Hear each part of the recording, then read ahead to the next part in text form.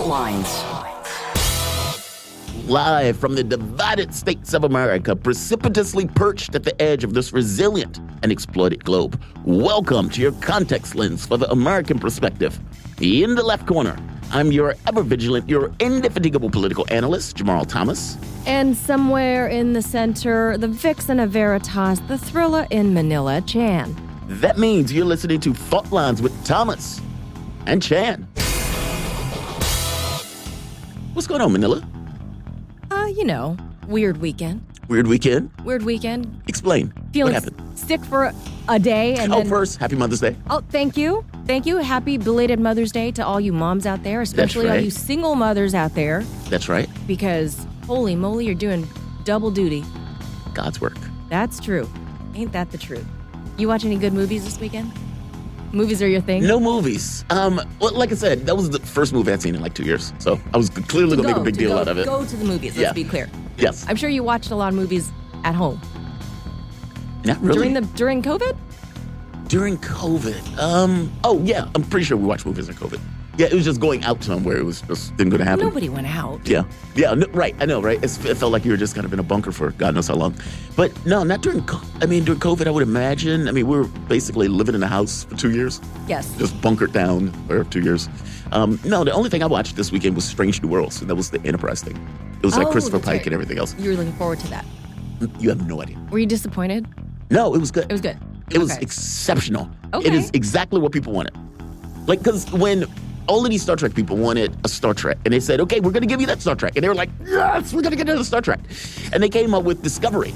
And people were like, what the hell is this? What the hell is this? What do you mean Spock is a black sister? That was the last one? Yeah. The last series. Utterly ridiculous. They gave Spock a black sister.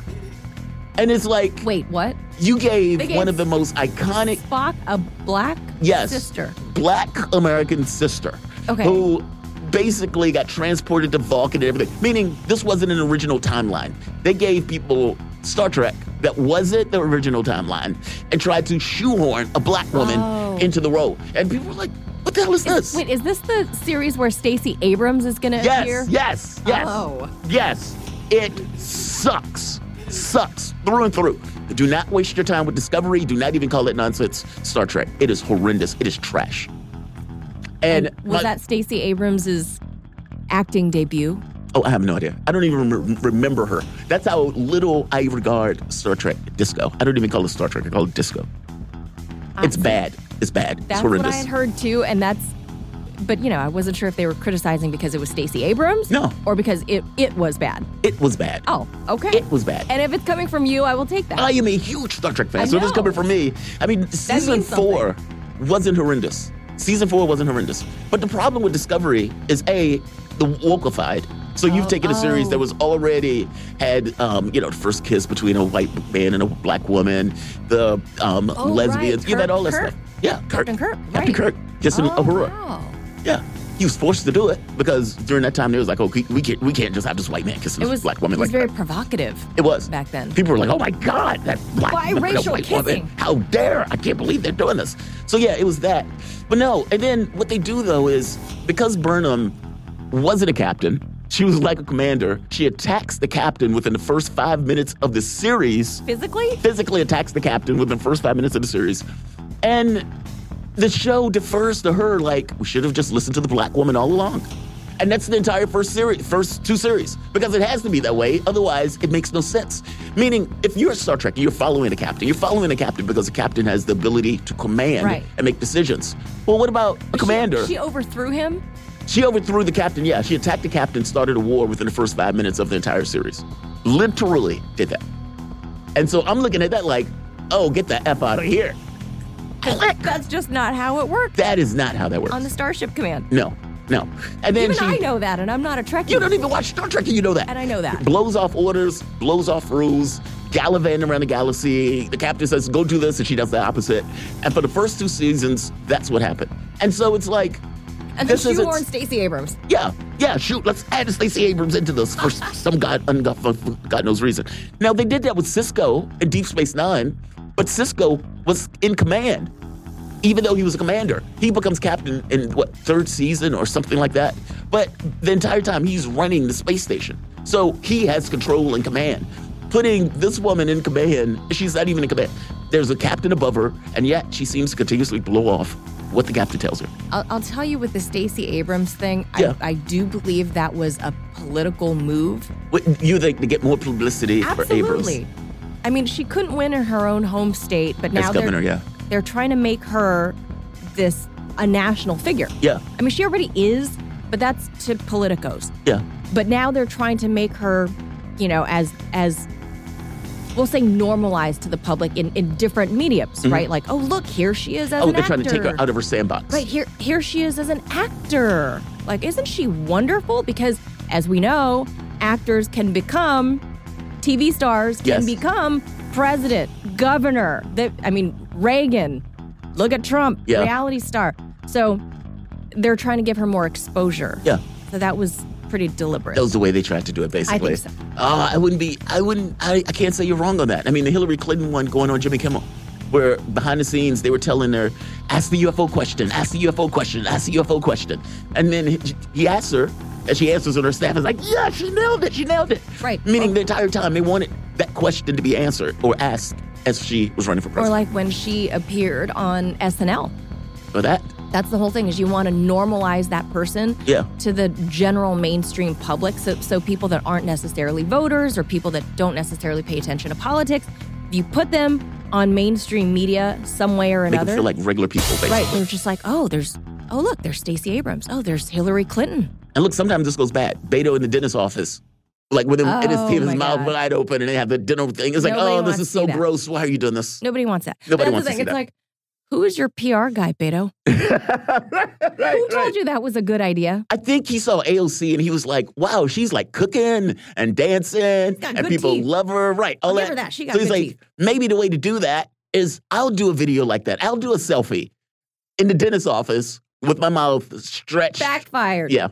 Like, look, I'm a normal person too who's married to a very wealthy Texan whose dad is knocking down whole villages of old Chicano neighborhoods. Yes. Put that aside. Look at my teeth. Look at my teeth. I got fantastic teeth. Did you see this one thing before we get to headlines? I just turned on my Twitter. Well, turned it on, the Twitter. And it says CNN defends protesting outside of justice's home. For a lot of people, conversation about civility feels like missed mark. We talked about that. Right. We talked this was about when it on Saki Friday. said something about basically like, hey, man. Be peaceful. Just be peaceful if you want to show up at people's house. And apparently they're talking about it on CNN.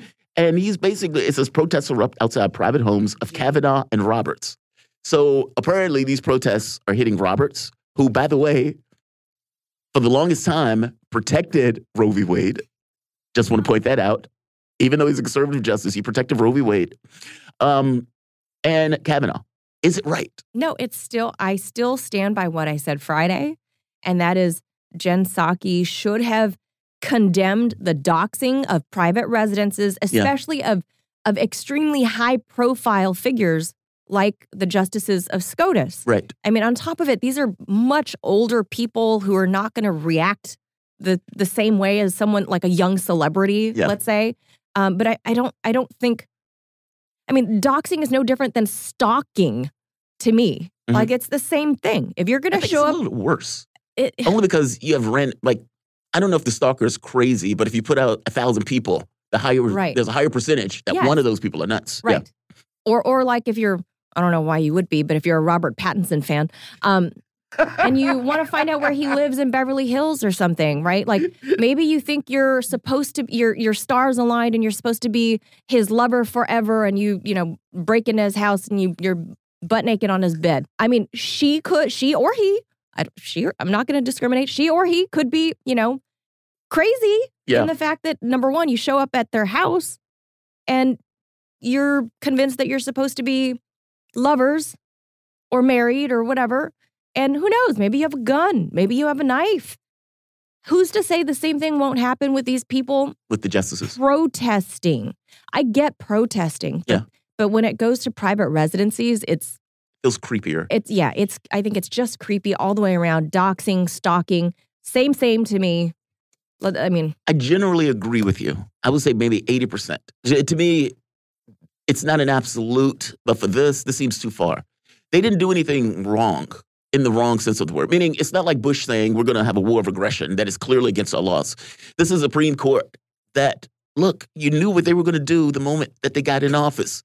Meaning, this is not beyond the bounds of their power. This is not them doing an overreach. You may dislike the ruling. Right. You may get the majority of the country disliking the ruling. Right. But by the same token, is the Supreme Court the forum to make law? And are they wrong for saying, yeah, we're going to scuttle this?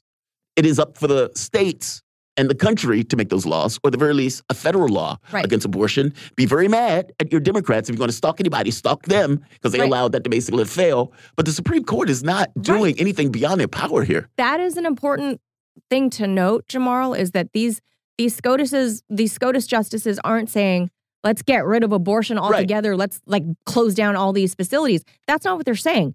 They're kicking it back down to the state level. Or the federal government. The federal government is basically they're speaking on behalf of the feds and saying, we're not doing this. We're not doing this. We're not ruling on this, kicking it down to the state level. That's up to you at your local state level to decide for your own, I would say countrymen, I guess statesmen, what is best for your people in your state. Right? And they're just kicking it down to the state level. And that is how this particular democracy works, right? Is that we have the federal and the state level. And this is all that SCOTUS has done. You don't have to like it. You don't have to disagree with it. But why aren't you protesting, outside the Rayburn building, or, people don't know that, but the offices at Capitol Hill for the Democrat Party that has had this ball in their court 1973. Forever. And keep in mind, Democrats ran the House of Representatives for 50 years, with the exception of twice. Right. Up until the point for Clinton. The bulk of the time. Yeah. They owned it. It has been the Democrat Party law to codify, but they chose not to do it. So now you're going to take it out on SCOTUS, these senior citizens doing their thing, but you knew.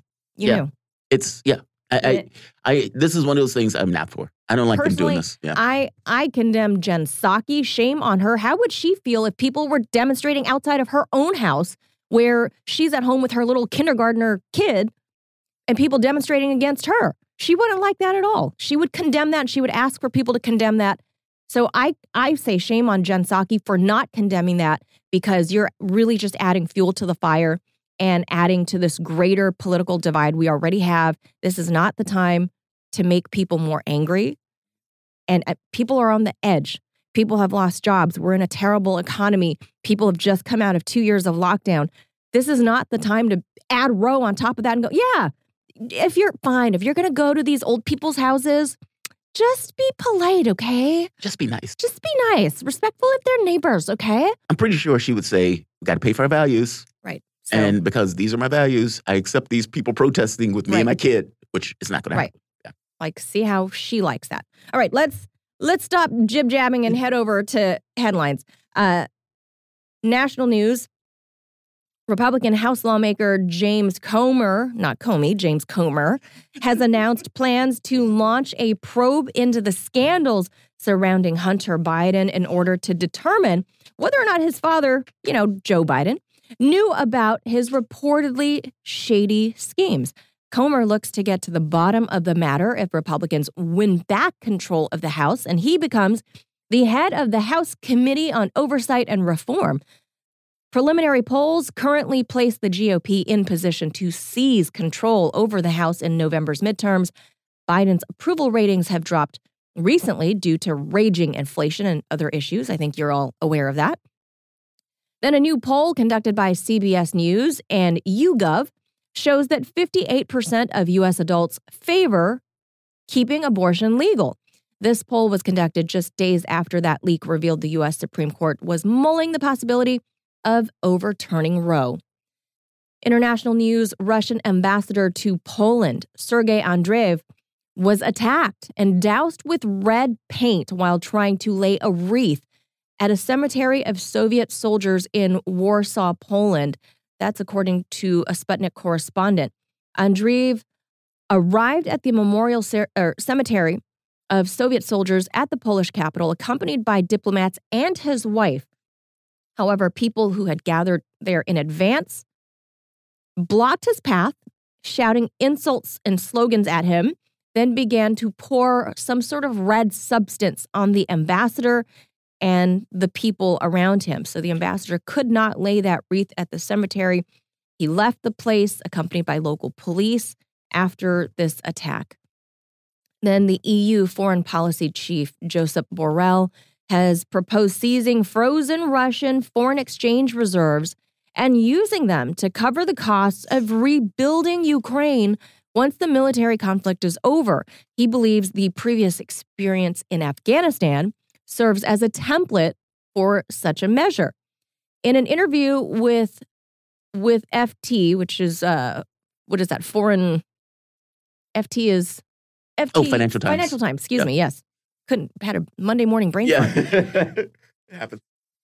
In the interview with Financial Times published on Monday, Borrell said that in February, U.S. President Joe Biden signed an executive order to help enable certain U.S.-based assets belonging to Afghanistan's central bank, the Afghanistan Bank, to be used to benefit the Afghan people.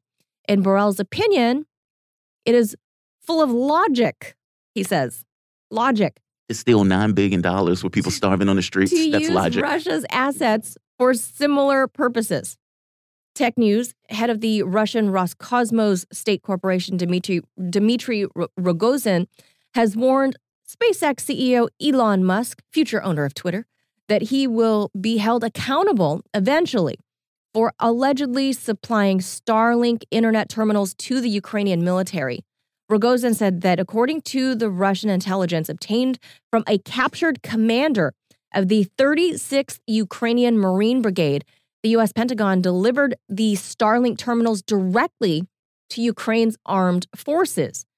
It was later distributed to the troops in Mariupol, including the fighters in the neo-Nazi Azov Battalion. Quote, Elon Musk is thus involved in supplying the fascist forces in Ukraine with military communications. For that, Elon, you will be held accountable no matter how hard you play the fool. Rogozin wrote this in his Telegram channel. Ouch.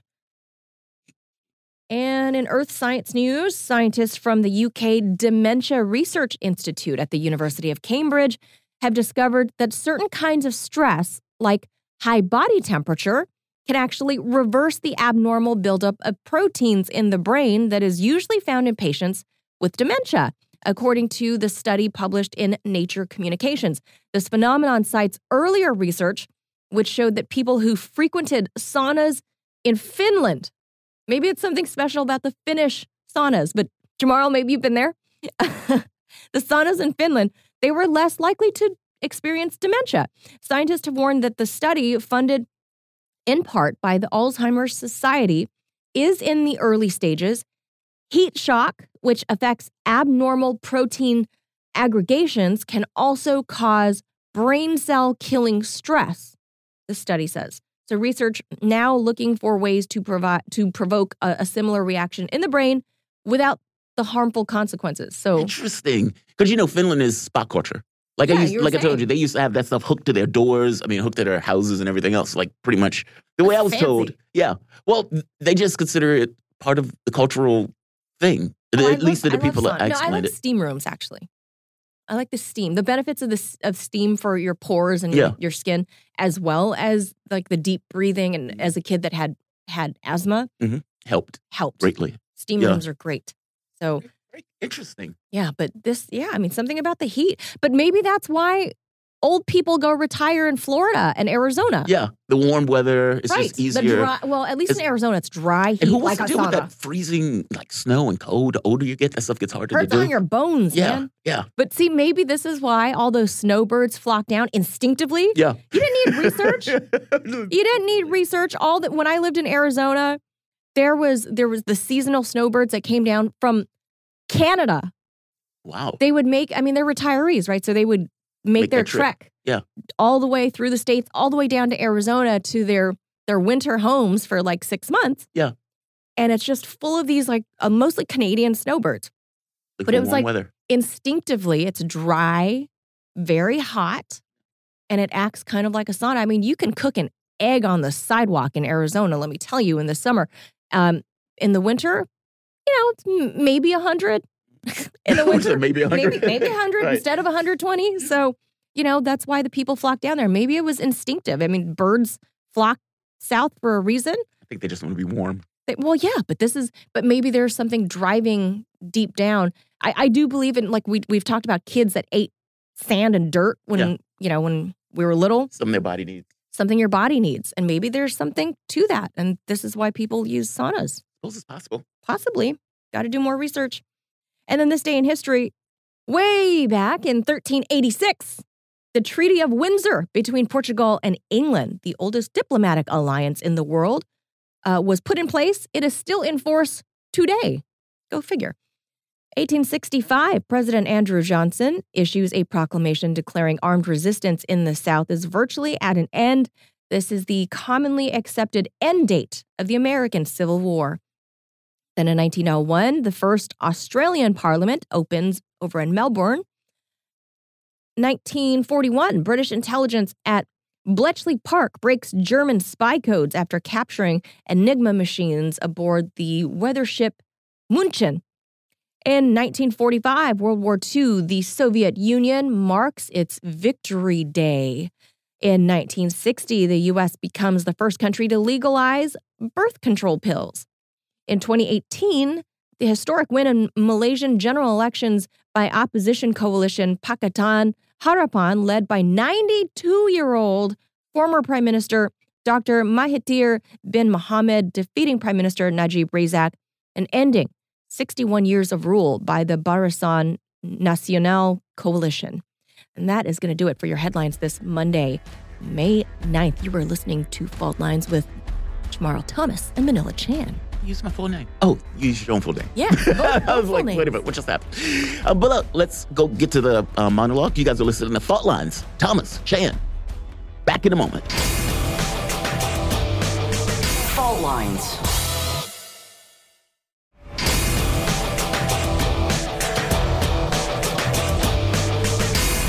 Fault Lines. Welcome back to Fault Lines on Radio Sputnik. My name is Jamarl Thomas. I'm joined with my co-host, Manila Chan, coming to you live out of our station in Washington, D.C. If you guys find yourself in the D.C. area, you can catch us on radio at 105.5 FM and 1390 AM. We're also kicking around in Kansas City at 102.9 FM and 104.7 FM. If you guys are digging what Manila and I are putting down, whatever platform you're consuming this content on, give us a like and share that audio or video. If you want to join in on the conversation, you can do so with a chat, a tweet, and of course, you can reach us by phone at 202-521-1320. Your engagement helps make this show what it is, so definitely don't be shy. We are going to get into a conversation with Scott Ritter, who's coming up at 7:30, about what it seems to be that the U.S. is getting spooked by its own propaganda, with Biden coming out basically saying, stop releasing all of that information, even though the NBC News report basically said that the Biden administration was the one that decided to release nonsense stories and other propaganda and other classified information, regardless of the levels of that classification, meaning whether it is a low likelihood of being true or whether it is above. It's basically being used for propagandistic purposes. What's more interesting to me, well, that story is extremely interesting, but I want to get Scott's take on it, is what took place over the weekend regarding the Azov steel plant, where the Ukrainian military has come out and basically said all of the survivors are out, or all of the evacuees, civilians, are out. Okay, great. Now, I will ask the question again that I asked in the beginning, and we get somewhat of an answer for this based on one of the evacuees that is coming out and basically gave a report that the German media or Western media didn't necessarily like, and so they basically deleted and removed her report, her commentary about what she experienced over the last several months. The Russians wanted to create a land bridge to the Crimea, and Mariupol was basically the location where that was needed to be done. So, taking Mariupol was one of the key objectives. That took place. They were able to take it. So while the West was saying, hey, look at the way Ukraine is holding the line and Russia is losing in its mission and Russia is not accomplishing objectives and they're running out of missiles and blah, blah, blah, blah, blah, Mariupol falls. In the middle of all that stuff, Mariupol falls. Now, no, they don't necessarily have a good explanation for this. The only thing they come out with is all of these civilians are being held there. And again, my question was, why are there civilians at all in Mariupol or at the Azov steel plant? The steel plant has basically a Soviet-era fortified steel plant where the Azov Battalion, basically neo-Nazis, homequartered. under the steel plant is basically these catacombs where the people were basically staying in order to deal with the bombardments and everything else. This is the place where they were putting their quote-unquote last stand. Okay, great. It's one thing for the soldiers to be there. Why are there civilians there? Now, Russia opened up multiple times saying, you have quarters, you can leave. They did this over and over and over again. And under no circumstances were any of the soldiers leaving, nor were they letting out the civilians that were basically there. And why? That's weird. Why wouldn't those civilians leave? If those civilians had agency and those civilians had choice, why would those civilians decide to stay in an area where they were completely surrounded? They were basically entombed in catacombs. They weren't going to get food. They weren't going to get water. There was no potential for the Ukrainian military to even reach them. And more importantly, it served no military objective, meaning this wasn't a situation where these guys were there, no ammunition, and holding up the Russian military. It wasn't that. Russia had already started to redeploy. Why are you there? Why are you allowing that level of manpower to basically get annihilated? Why? And more importantly, even if you're going to let your military get annihilated, why are you letting civilians get annihilated? Why don't civilians leave? Well, we get our answer. Now, this comes out of right here. This woman's name is Natalia Usmanova. Natalia Usanova. This is her comment. On Monday, Der Spiegel published a 3-minute video of the evacuation of civilians from Azov steel plant in Mariupol. In it, Natalia Usmanova, who was employed in the plant before the Ukrainian war, had sought protection there with her children and her husband, had to say, quote, the Azov regiment repeatedly prevented her evacuation in 2 horrible months, she explained in Spiegel's video. Quote, we tried to flee, knew about the humanitarian quarters, about the evacuation, but were not let out, unquote. On Wednesday, also a longer video from which the interview excerpts were taken, quote, they kept us in the bunker, she said. Even more clearly, quote, they hid behind the fact that they were supposedly concerned about our safety, unquote. They were repeatedly shouted at, go back to the bunker. After the evacuation, the family decided not to return to Ukraine. Quote, Ukraine is dead for me as a state, unquote. Der Spiegel, what was their response to this commentary? Der Spiegel's response was to take down the video. Yes, they kept her picture up, but they took down the video because of, quote, discrepancies in content that were subsequently discovered, unquote. If you go to Der Spiegel's site where this video was supposed to be linked, now Der Spiegel got this from Reuters, by the way. Discrepancies in content. What sort of discrepancies in content? Is it that that is not fulfilling the narrative that you're going with? And it sounds like the Ukrainian military were using these people as human shields? Now, understand the rationale here. It makes all the sense in the world. Even though people may think it's impolite, it is a practical reality of war, especially where there's an imbalance of force between two sides. You want to get the propagandistic effect of being able to say, look how much of barbarians our opponent and enemies are as they kill civilians, missing the point that you're putting weapon systems in civilian areas and you're preventing those civilians from basically leaving. And so in this very specific case, when people talk about human shields, what is this? You're being bombarded constantly. There's no chance of escape. There's no chance of getting support to you. You're running out of food and water. You should read the reports and see the Facebook reports that were basically coming out for the people who are in there. It is a desperate situation. And when humanitarian corridors were open, they were disallowed to leave. So when people make this note about human shields and whatnot, this is the stuff that they were talking about. This case is utterly atrocious. And the way this woman is basically describing events that they had to live through is horrible. So why the change? Is it possible that when Putin comes out and says, well, fine, seal it up. We're not going to raid it. We're not going to lose and waste Russian lives going into catacombs in order to get these people out. Seal it up. Either they're going to disintegrate at the point where they run out of food and water, which apparently they seem to be on the brink of doing anyway, or they're going to come out with their hands up, one or the other. Why make the change? And my contention is the reason they made that change is because they accepted that the Russian troops weren't going to storm it. So in order to last as long as they possibly can last, let the civilians go. It's either that or starve the civilians, right? Let the civilians go. You allow more provisions for the various people there. And the entire point of announcing that there were civilians there was in hopes that the Russian military wouldn't necessarily storm that particular facility, with the idea that those civilians may get killed in the process. And once again, they could use the telegenically dead civilians to say, look at the bad Russians and what they were doing. We told them there were civilians here. Meaning the point of the civilians is a cost. but any sort of military operation that is going to go and kill your own troops. At the point where it became clear that they weren't going to raid the facility, then at that point it's, how do we extend the amount of resources that we have so we can stay here that much longer? No, there's no point to being here, but we're going to stay here nonetheless. It seems that the reason there were civilians there is because the Iranian military wouldn't let them leave. Talk about immoral, talk about disgusting.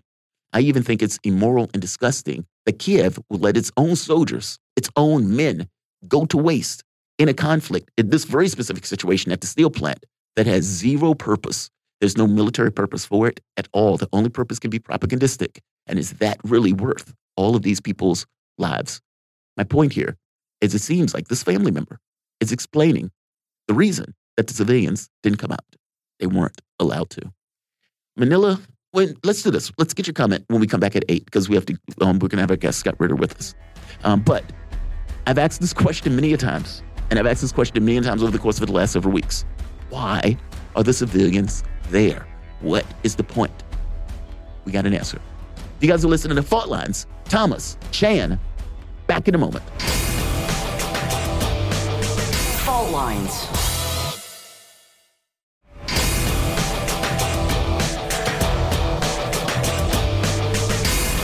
Fault Lines.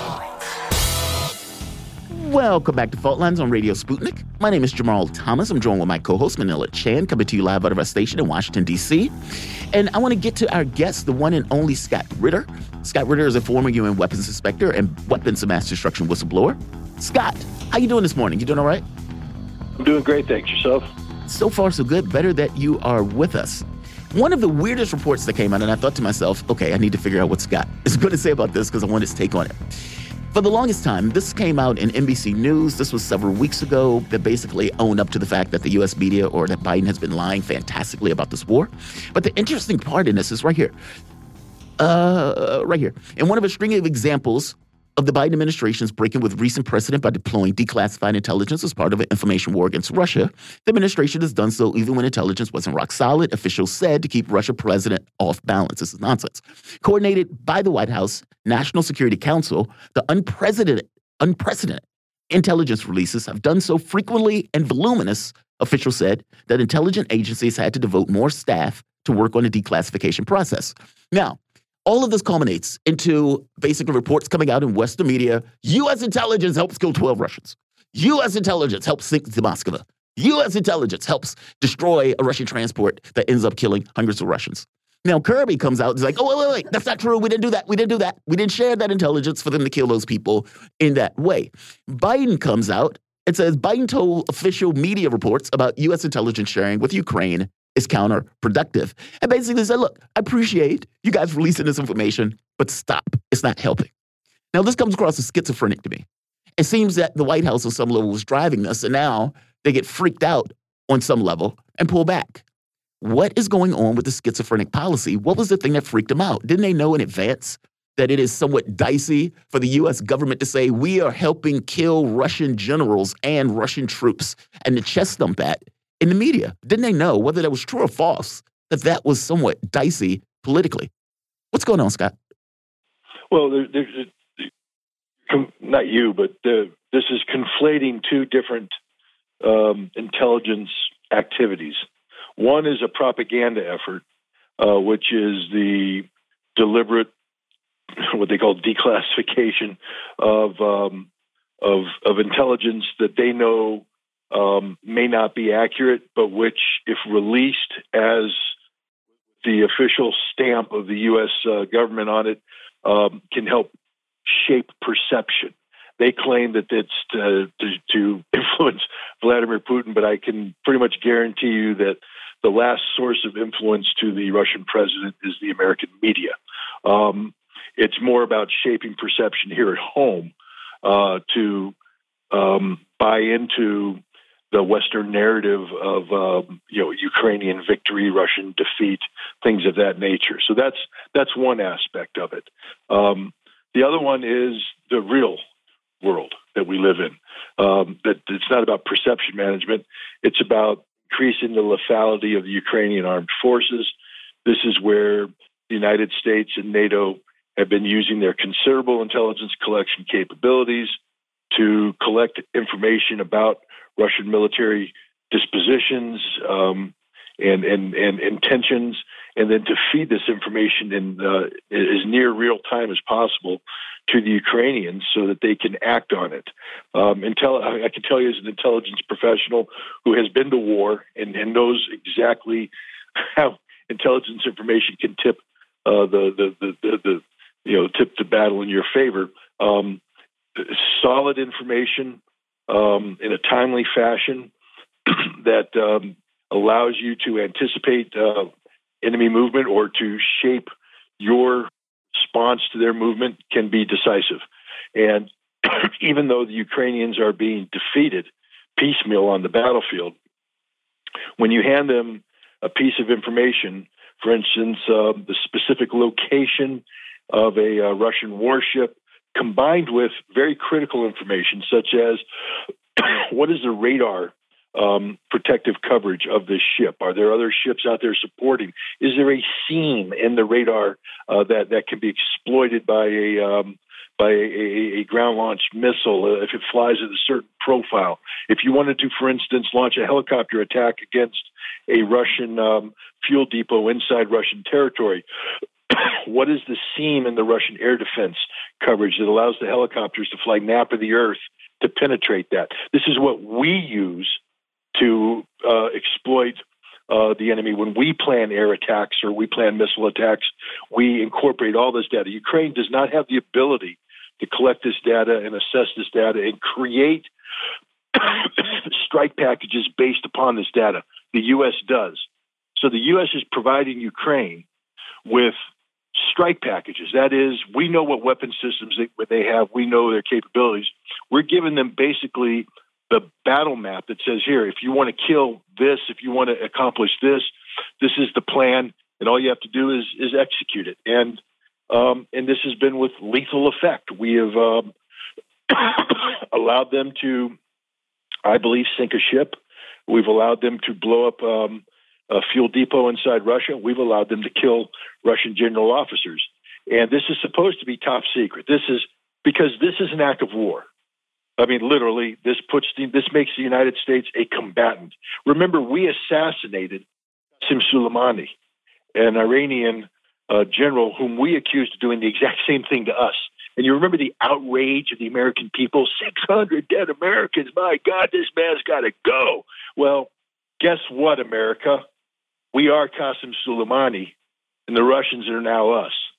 It's the same thing. And this is what scares the president. Because when you sink a flagship of the Black Sea Fleet, and the only reason why it got sunk is because the United States provided the intelligence information that enabled the Ukrainians to do it, the Russians aren't going to sit there and say, yeah, okay, we'll just take that one on the chin. This is an act of war, and this is what's got the president scared, because Russia is building up a significant case of retaliation. And the last thing Joe Biden wants is for the United States to be dragged into this war.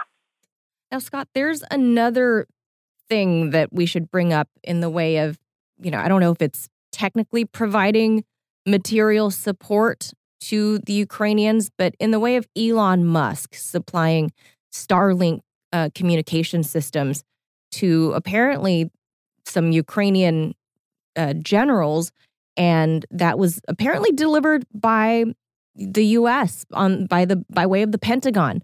That's according to at least Dmitry Rogozin, the boss of Roscosmos in Russia. Now, I don't know. As a military professional, does that qualify Elon Musk as providing material support? Because now he's tweeting some pretty cryptic, weird things like he didn't Epstein himself, stuff like that, saying he's almost implying like somebody's out to get him. Are the two related? Well, I mean, I read Rogozin's thing, and I actually ran it by my wife, who is a native Russian speaker, because the Russian language is rich with nuance, hidden meaning, and it's all linked to, folk sayings, etc. And basically, Musk has taken you will be, treated like an adult thing to mean, oh my God, they're coming after me. No, it's just basically, you can't pretend to be a child your whole life. Eventually, you have to be held accountable as an adult. I believe the Russians are building a very legal case. The Russian officer in question was the head of the 36th Marine Brigade, who was central in the battle for Mariupol. Mariupol is also the headquarters of the Azov Regiment and the Nazi movement that was used to violently attack Russian speakers, not only in the cleansing of Mariupol in 2014, but the ongoing assault on Russian speakers in Donbas. And the Russians are building a criminal case against Azov. This isn't war crimes; these are criminals. They don't treat them as soldiers; they treat them as criminals, and they're building a very active case. And Elon Musk's provision of communications equipment, this Starlink equipment, to the Azov Regiment, I believe the Russians view this as contributing to the case, and that he can be held criminally liable. And I believe that's what the Russians are talking about. They're not talking about killing Elon Musk. They don't care about Elon Musk in that way. But what they are saying is, you can't just willy-nilly go around and do things like a child and be expected to be treated as a child. When you do things in the adult world, you'll be treated as an adult. And that's what they're saying. I mean, Musk, he's just a strange guy. I'd advise a native Russian speaker to better inform him what Rogozin was saying. Yeah, there certainly is a lot of nuance in that language, which makes it incredibly hard for people to, unless you're a native speaker, it's really hard to actually understand them. I want to touch on one more thing, Scott, because you talked about the media. And one thing that's interesting to note on this Victory Day is that RFE, Radio Free Europe, is still broadcasting all over Europe, including Ukraine and Russia and all the former Soviet states. RFE is still allowed to broadcast. Meanwhile, here in the U.S., you cannot find Russia anything. You can't even, not even the Telegram, by the way, if you're looking at apps. You can't even go to the websites. What kind of hypocrisy are we looking at now where we're criticizing the Russians of being one certain way and, they don't have a free press and blah, blah, blah. But yet Radio Free Europe, which was an advent of the American CIA during the Cold War, is still allowed to broadcast and has never been interrupted in its, 65, 70-year inception. What's interesting is the evolution of free speech, we'll call it, since the special military operation began on February 24th. When it started, the Russians were very defensive, as you would be when you initiate a very bold and risky operation. You want to control information, and we do the same thing. I mean, please go back to the start of any major American operation and look at how we control information and how we shape information, etc. The Russians have evolved. Today in Russia, there is total information availability of what's going on in Ukraine. Total information availability. I'll say that one more time. Total information availability. Russia is not afraid of what's going on in Ukraine. Russia is being honest and open about what's going on in Ukraine. The average Russian citizen has full access to anything that's not classified about Russian military operations in Ukraine. They know exactly what's going on in Kherson. They're more informed than we are here in the United States because we've taken the opposite approach. We started with this, we're going to tell you everything. Of course, we weren't. We're just taking the Ukrainian side. But now we've even flittered it down even worse because the Ukrainians can't even tell the truth about what's going on to their own people. How many people know that there are active demonstrations right now in Kiev and Lvov in the Carpathian region by the mothers, wives, and daughters of Ukrainian troops that have been recently mobilized, saying, no, we don't want to die in the East. We don't want to die in your war. How many people know about this? No one. Do we know that the recently mobilized brigade that was sent from Western Ukraine to the East got on the front line and immediately people started deserting, so they had to break the brigade up into packets and farm it out to different units with soldiers guarding them to make sure they don't run away because they don't want to be there? Do they know what the casualty rate is? Do they know that the Ukrainians are suffering a battalion's worth of dead, wounded, and prisoners a day? A battalion's worth every single day. Ukrainians don't know this because they're being lied to, because they have to, because the truth would hurt. In this case, Russia doesn't care. RFE, broadcast away anything you want to. Russia's not afraid. The truth is on Russia's side. The truth is ugly. The truth hurts, but Russia's not afraid of the truth. And notice Putin's speech. Everybody's expecting him to play, some sort of game, come out for propaganda. He gave a cold, reasoned speech. There's no gamesmanship here. He's not overselling. He's not underselling. It's just, these are the facts. This is what's going on. This is why I did what I did. This is why we're doing what we're doing.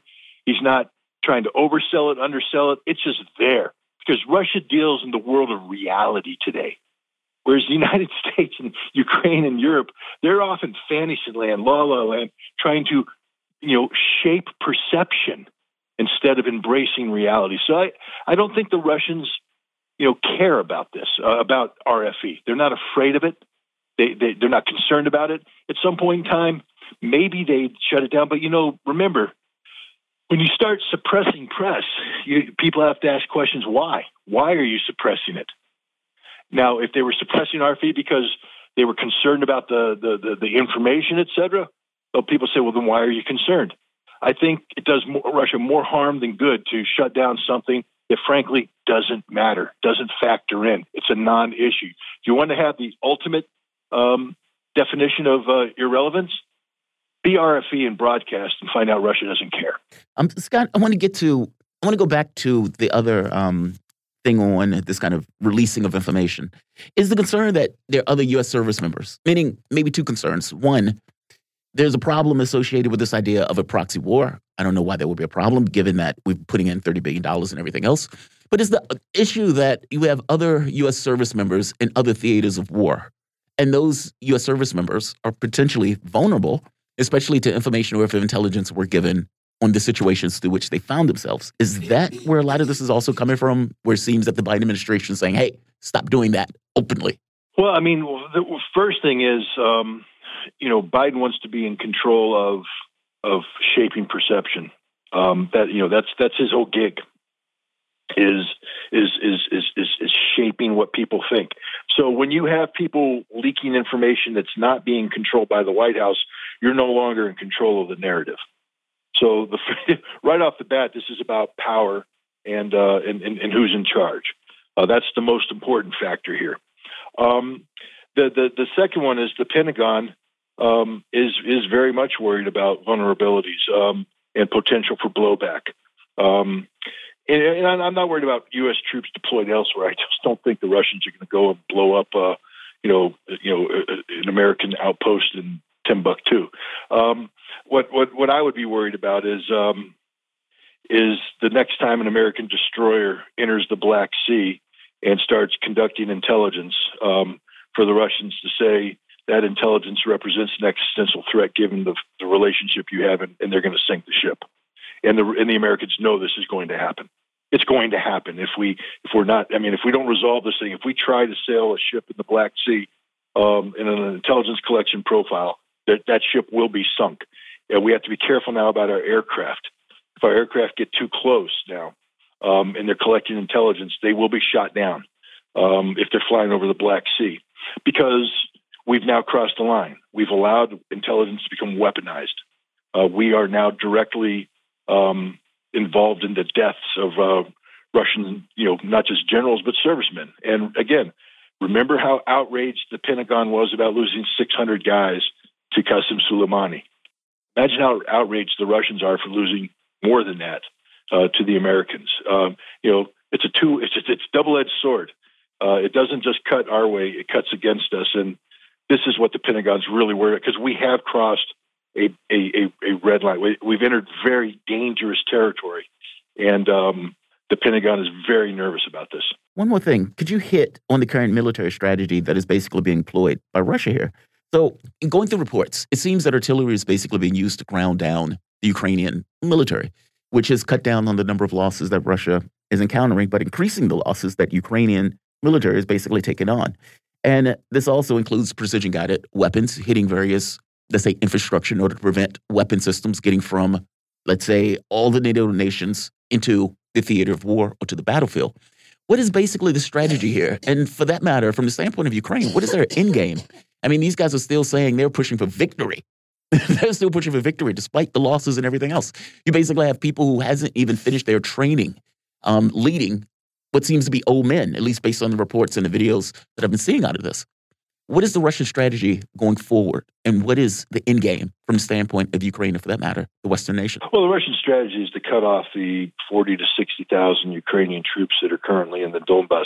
One thing that's not coming out on the press is just how fortified the Ukrainian positions are. They've had 8 years. And if you take a look at some of the videos of the captured positions, we're talking about, reinforced concrete bunkers, extensive trench systems, supporting positions. So as you advance on one area, you're getting fired at by 5 different positions, all of which are reinforced. The Russians have to take these defenses down, deliberately. And as somebody who's been involved in bunker assault preparation, it's tough. It's tough fighting. And they want to do it in a way that minimizes their casualties. I mean, this could go a lot quicker if you're willing to take the losses. The Russians aren't willing to take the losses at this point, and they're still taking some losses, but they're gradually just blowing these things up. They have achieved 2 major breakthroughs, one in the north, one in the south, through these defensive belts. And in the south, I believe they're making progress. Again, and pushing out. But another thing that occurred is there's a major forest fire raging in Ukraine right now that stopped the Russian offensive, even though they've broken through the defensive position in the north. They can't advance because the forest is on fire. And so, the Ukrainians have this natural defense thing going on. I don't think they planned it. I just think, part of war is you use high explosive, and when you have dry brush and trees, they catch on fire. So there's a major forest fire raging out of control in Ukraine that's slowing down the Russian offensive in the north. What are the Ukrainians trying to get? We do know that Russia has limited manpower. They came into this war with 200,000, and whatever their casualty rate is, I think it's lower than what the Ukrainians are saying. But the bottom line is there is attrition. Equipment gets attrited, manpower gets tired, etc. And there's only so much Russia can do, and Russia's trying to do it, and they're succeeding. What the Ukrainians want to do is similar to what the Russians did against the Germans in 1941, the Battle of Moscow, is you just start throwing troops in. Boom, throwing them in. And you take the losses, but you slow the Russians down. You bleed the Russians. That's their goal, is to bleed the Russians so that the Russian offensive stalls. And the second the Russian offensive stalls, then the Ukrainians believe they can reestablish the line and then use time to rebuild a military capability using the weapons provided by the West that would give them the ability to counterattack. I think they live in a fantasy world, but you asked me what is the Ukrainian strategy? I think that's their strategy right now, is to trade manpower for time, and to get the Russian offensive to stall, and then to be able to build up a new military that's capable of launching effective counterattacks. That's their strategy. I think the Russians are being very effective in their use of precision strike munitions throughout the rear area to destroy these weapons as they come in. I think the Ukrainians have a problem in that the people in the West don't want to die in the East. I think the Ukrainian people know full well the absolute horrific cost this war has brought to Ukraine in terms of dead soldiers. And I think you're starting to see the mothers, the sisters, the daughters of Ukrainian service members being sent east rise up and protest. So I don't think the Ukrainian strategy is going to succeed, but I do believe that that's what their strategy is, to basically trade lives for time.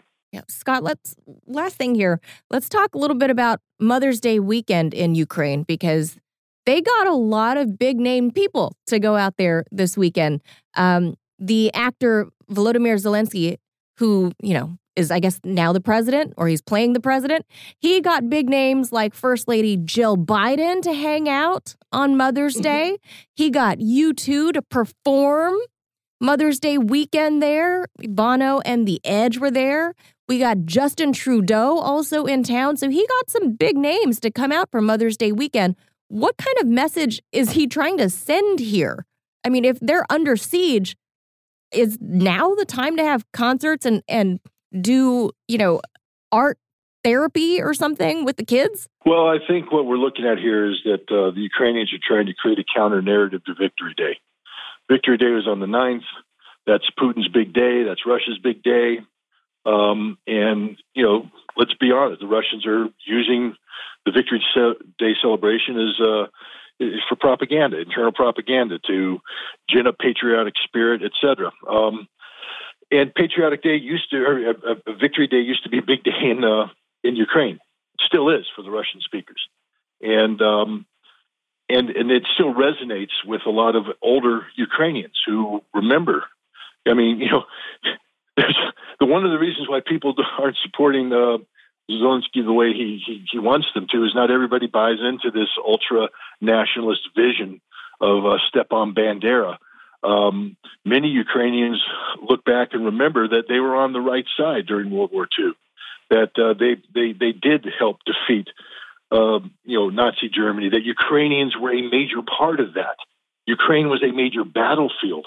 And so, there's this underlying sentiment that, we need to be celebrating this Victory Day as well. And so I think what Zelensky and company were doing is creating an alternative narrative based around Mother's Day to divert attention away from Victory Day and such. So that's what I think this was going on. Very interesting. Scott, I want to thank you for this. Always appreciate your commentary on this. Voice of reason, Scott Ritter. He's a former UN weapons inspector and weapons of mass destruction whistleblower. You can follow Scott. Well, I don't think you're on Twitter anymore. Or are you, Scott? No, I'm banned. Okay, you're banned. You're banned. Okay, fair enough. You and a lot of people. Garland just sent an email the other day saying he got banned from Facebook. And this is after his ban from Twitter. You guys need to make duplicate accounts and say, not Scott Ritter. Right. Right. Not the real Scott Ritter. But Scott, thank you, my man. I appreciate it. You guys are listening to the Fault Lines. Thomas, Chan, back in a moment. 8 o'clock hour. Stand by. Fault Lines.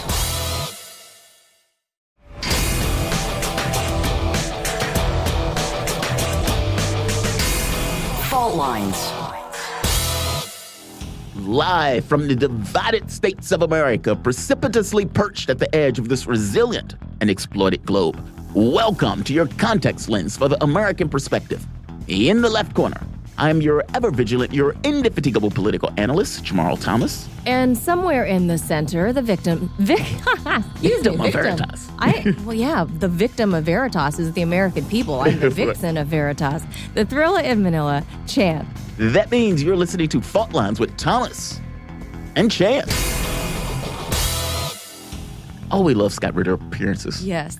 Voice of truth. He's so confident in what he's saying. He knows his stuff. He knows it, right? He's been, he was I wouldn't say a part of the deep state, but he had to work with the people, these unelected officials in the deep state for a very long time. So he knows how this stuff works. And, he had it in my brain talking about, RFE. Yeah. And yes, the victims here is Veritas. The victim here is truth. Yes. And truth is not getting out here in America, whereas RFE, Radio Free Europe, was literally a creation of the CIA to fight the Cold War, to broadcast American propaganda in the Soviet Union, which nobody ever stopped putting on air. It's like Stalin didn't take it down. Right. Like Uncle Joe. At the time, he was Uncle Joe. I mean, nobody took it down. Like Boris Yeltsin didn't take it down. Mikhail Gorbachev didn't take it down. RFE, and certainly now, Vladimir Putin, not taking it down. Medvedev, people forget Medvedev was the president. That's right. But none of those presidents got rid of it. Ever got rid of RFE. And I'm not saying that RT is comparable, but in this argument, it's pretty much the same thing, right? Yeah. But we here in the U.S. we love our free speech. We love it so much we're going to give it the Disinformation Governance Board, and we're going to shut down all these voices that we don't like because we love American speech. It's so ludicrous on its face. Like the idea that a country has a First Amendment and they're coming out with a Ministry of Truth is just, it's a parody of itself. It's a parody of itself, right? The DGB. DGB, Disinformation Governance Board. And of course you have the media shilling for it, right? So they'll come out and be like, hey, this sounds like a great idea. Why wouldn't we want a board for this stuff? They put me in mind of those people in Hunger Games, the press, with the fancy hair and stuff like that, and they're always backing up the government line. I would wager that if you ask those people, just like Chuck Todd, we're independent. We just totally end up on the think government for line myself. constantly. Yeah. I totally think for myself, Jamarl. I mean, that's really what he would say. And, Totally. But it's like, okay, what are the talking points today, sir? Yeah. That's really what it is. And if you get, Ukraine says this, okay, this has to be true. Well, I mean, Ukraine says this. Zelensky said it, so It has to be it's true. the gospel. Yeah. And so when you get that constantly, it's like, come on, these people have to know that they're putting this out. I don't buy stupidity for this. I don't buy it. There's no way. We're at the point where it's like Zelensky is Moses, Yes. and he came down the hill talking about some burning bush, and he's got these tablets in his arms, and he's like, well, this is what the tablets say. Yep. This is the word of God. So, I mean, You got to report that America, you must say this. as the word of God. It's ridiculous. And that's just where And we're the at. stuff doesn't even make sense. Look, propaganda is a part of war in general, right? It is what it is, what it is, what it is. It's just something that comes along with it. Yep. Whether the media reports it as if this is true information is secondary to that point. I expect governments to lie. I expect the Ukrainian government to lie about what's taking place. We killed 30,000 Russian fighters. That's what we did. I mean, 30 million. 30 million. Yeah, that's what we did. Okay, so fair enough. I get them doing that. I even get Biden coming out and lying. Russia's moving troops. Russia went to China for weapons. Where Russia did this. I get that. I even get this notion that the U.S. gets a benefit or a bonus out of destroying and gutting the European economy and making them more reliant on us as this goes. I get it. These are the things that governments do when they're looking out for their own self-interest. Media is not supposed to be independent of government. Full stop. It is not. You're It is supposed to be the antagonist. the antagonist. You're supposed to be the arbiter of truth, Thorn in the side. the integrity. You're not supposed to be besties. No, not the in the government. least. Sitting there at a press thing, clapping, patting yourself on the back. We've done great work. We've done great work. Didn't you do great work? Didn't you do great work? Yes. And then pat each other, right? Yeah. On the behind. Whereas the Good American job, public buddy. is Good like, job. these guys are the worst people ever. Looking at the polling over the course of the last several decades, here's it's the thing. astonishing. Whether The disconnect. or not I agree with what Joe Biden's propaganda is, or if you want to call it Vladimir Putin's propaganda, or Volodymyr Zelensky's propaganda, or Joseph Borrell's propaganda. Right. Because I believe in free speech, I believe they all have the right to say it, and we all have the right to hear it if we damn well please. Right. Because we are adults, and we can decide for ourselves what makes sense. So we can believe who we wish. They can say what they want, and that's up to you to decipher what the truth is or what reality is, not scary pop-ins at the DGB. Oh, that is far too Pollyannish, Manila. And the problem is that it's that last part. It is up for us to decide what's more likely to be true. Oh, that's a problem. That's a problem. Well, that's why the DGB is coming up. Exactly. She's gonna help us. In the old days, you had mainstream media that would report a very specific narrative. And you may get a right flavor, a left flavor, but at the very least, same narrative. Well, you get all of this new internet products. You get all of the social media. You get all of these channels where people can give their own take. Some of it is ludicrous. Some of it is more accurate than not. But all of it puts people in a mindset that may end up with a rationalization of the world that is not in line with the narrative that they want to Correct. prescribe. And so it becomes like, all right, well, that's a problem. We can't allow these people to Okay. take a point of view and a tenor that we don't particularly like. We got to do something about that. That's an emergency. I just thought of a perfect analogy. We are children of the 80s, right? Yes. You and I both. You remember what the cereal aisle used to look like at the grocery store in the 80s? On sugar, basically. I mean, you had like 5, 6 different Like cereals. to choose Cheerios from. and then sugar. Right. There's like 5 or Right. 6. There's like Kix and Cheerios, and then everything else was sugar. Yeah. But it was like it really fit, like arm's length, Mm-hmm. like most grocery store aisles. You go to the grocery store aisle today for cereal, it's literally the whole damn aisle, top to bottom, right? You can go from Kashi to Kix to whatever. So you can go from cardboard box, chips, cardboard chips, to the most sugary thing, like, I don't know, Cookie Crisp. Yeah. I guess I haven't bought 99.9% sugar with a grain of... But there's literally a whole aisle to choose from. That's what happened with the media, and you shouldn't have a government that tells you you should only eat kashi. That's good for you. It's whole grain. It'll help with all the fiber in your system to help keep you regular. Don't need the government to tell you that. They're not even doing that. They're not even doing that much. Because kashi is actually good for you. Right. Yeah. I mean, they're not even doing that. Their objective is not that kashi is good for you. Their objective is, okay, we need you to, let's say, eat these Fruit Loops. Here's the government brand Fruit Loops. Yeah, here's the government brand Fruit Loops. And it is 11 light. It has all sorts of fiber. It is little sugar. When really, ton of sugar, zero fiber. Right. Like, it's that, which is the problem. You can't choose any of the other cereals. Yeah. The cereal aisle just got shrunk down in the U.S. to like less than the 1980s. It's like, here's the government brand. Mm-hmm. This is all we will allow you. Yep. All these other brands, ignore them. We're not putting them on the shelves anymore. So you can forget about your choice. It's very specific, and it is obscene. This is where we're at. Liberal democracies. Cereal aisle reduction. Eliminating sources of information. Not even healthy. Yeah. It's not even healthy. Right. It's not even healthy. It's not even healthy. It tastes like cardboard. It's colorful. Full of sugar. Full of sugar. Don't even know what's in it. They don't even tell you the ingredients. That's what we're looking at now. Let's get to the news. That's unfortunate.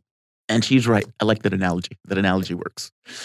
In the headlines, in the news, in national news, Republican House lawmaker James Comer has announced plans to launch a probe into the scandals surrounding Hunter Biden in order to determine whether his father, President Joe Biden, knew about his reportedly shady schemes.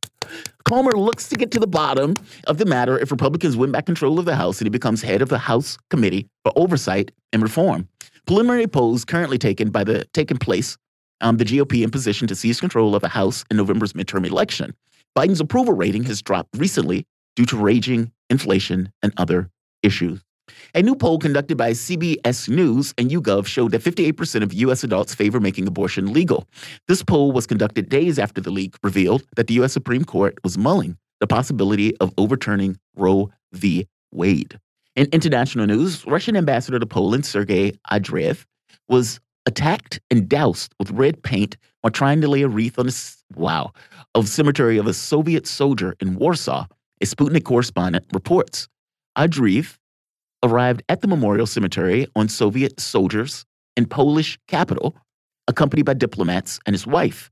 However, people who had gathered in advance on the territory of the cemetery blocked his path, shouting insulting slogans. They began to pour red substance on the ambassador and the people accompanying him.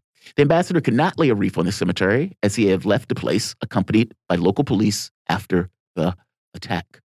This is Victory Day after all. This should be a world commemoration, not necessarily something specific to Russia. I still do not understand why it is not a world commemoration, considering it took the world to defeat the Nazis, even though Russia gave the lion's share of that effort. The notion, let's keep going. EU Foreign Policy Chief Joseph Borrell has proposed seizing frozen Russian exchange reserves and using them to cover the cost of rebuilding Ukraine once the military conflict is over. Well, they've already stolen the money. Now they're basically saying, let's just make it complete. He believes the previous experience in Afghanistan serves as a template for such a measure. In an interview with FT, this is Financial Times, published on Monday, Borrell said that in February, U.S. President Joe Biden signed an executive order to, quote, to help enable certain U.S.-based assets belonging to Afghanistan Central Bank, the Afghanistan Bank, to be used to benefit the Afghan people, unquote. In Borrell's opinion, quote, it is full of logic, unquote, to use Russia assets for similar purposes. Are you insane? So you have the people of Afghanistan dying on the streets from starvation based on U.S. policy. And Biden decides to steal $9 billion that is supposed to belong to the Afghan government. The Afghan government in this very specific case is the Taliban, who won by kicking the U.S. out of the country when the rest of the country didn't support the United States and it basically collapsed. The U.S.-backed regime collapsed. Biden's response because he didn't want to deal with the politics of giving the money back to the rightful government of Afghanistan, was to basically steal $9 billion. If Afghans died on the streets, starving to death, Borrell, the bright spot that he is, and I'm saying that entirely sarcastically because I think he's completely incompetent, comes out and says, this is full of logic. This is full of logic. And we're going to use the same example that have allowed the Afghanis to die on the streets from starvation as a policy position having something to do with Ukraine. Are you insane? You've already stolen $300 billion. And your response now is, hey, let's just steal it, keep it, and use it to beef up Ukraine at the end of a war. Something that basically we, meaning Borrell, who himself admitted that he created a mistake by offering Ukraine membership into Ukraine, they provoked this war. These people are clowns. These people are full of clowns and are parodies of themselves when they come out saying stupid stuff like this. If you're going to steal the money, steal the money. Don't act like there's a logic to it or that you're doing it out of some kind of good ends. You are on the wrong side of history on this. Let's keep going. Head of Russia's Russian Roscosmos state corporation, Dmitry Rogozin, has warned SpaceX CEO Elon Musk that he will be held accountable eventually for allegedly supplying Starlink internet terminals to the Ukrainian military. Rogozin said that according to Russian intelligence obtained from a captured commander of the 36th Ukrainian Marine Brigade, the U.S. Pentagon delivered the Starlink terminals directly to Ukraine's armed forces. It was later distributed to the troops in Mariupol, including the fighters of the neo-Nazi battalion Azov. Quote, Elon Musk is thus involved in supplying the fascist forces in Ukraine with military communications. For that, Elon, you will be held accountable no matter how hard you play fool. Wow. Rogozin wrote in his Telegram channel.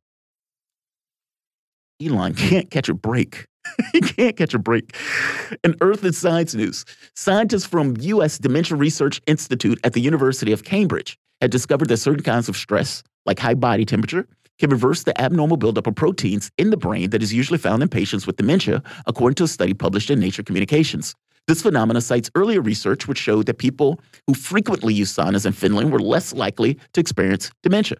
Scientists have warned that the study, funded in part by Alzheimer's Society, is in its early stages. Heat shock, which affects abnormal protein aggregations, can also cause brain cell killing stress, the study says.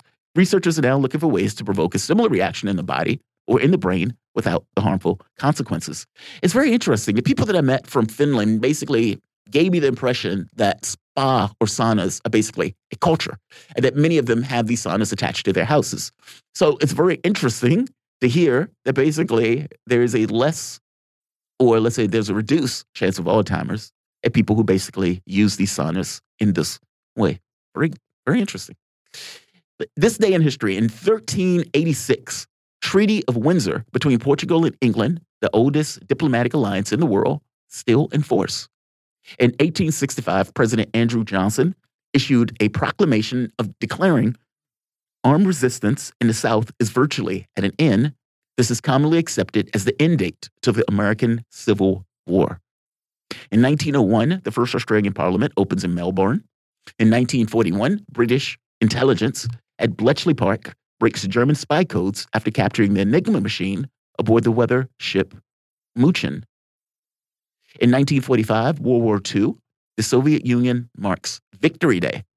Victory Day. Hence the speeches and the parades and everything else that are taking place in Moscow. In 1960, U.S. becomes the first country to legalize the birth control pill. Proud day. Very proud day.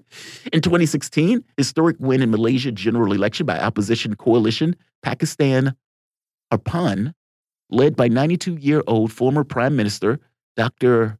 Mahathir bin Mohammed. Yeah, Mohammed is just spelled weird way.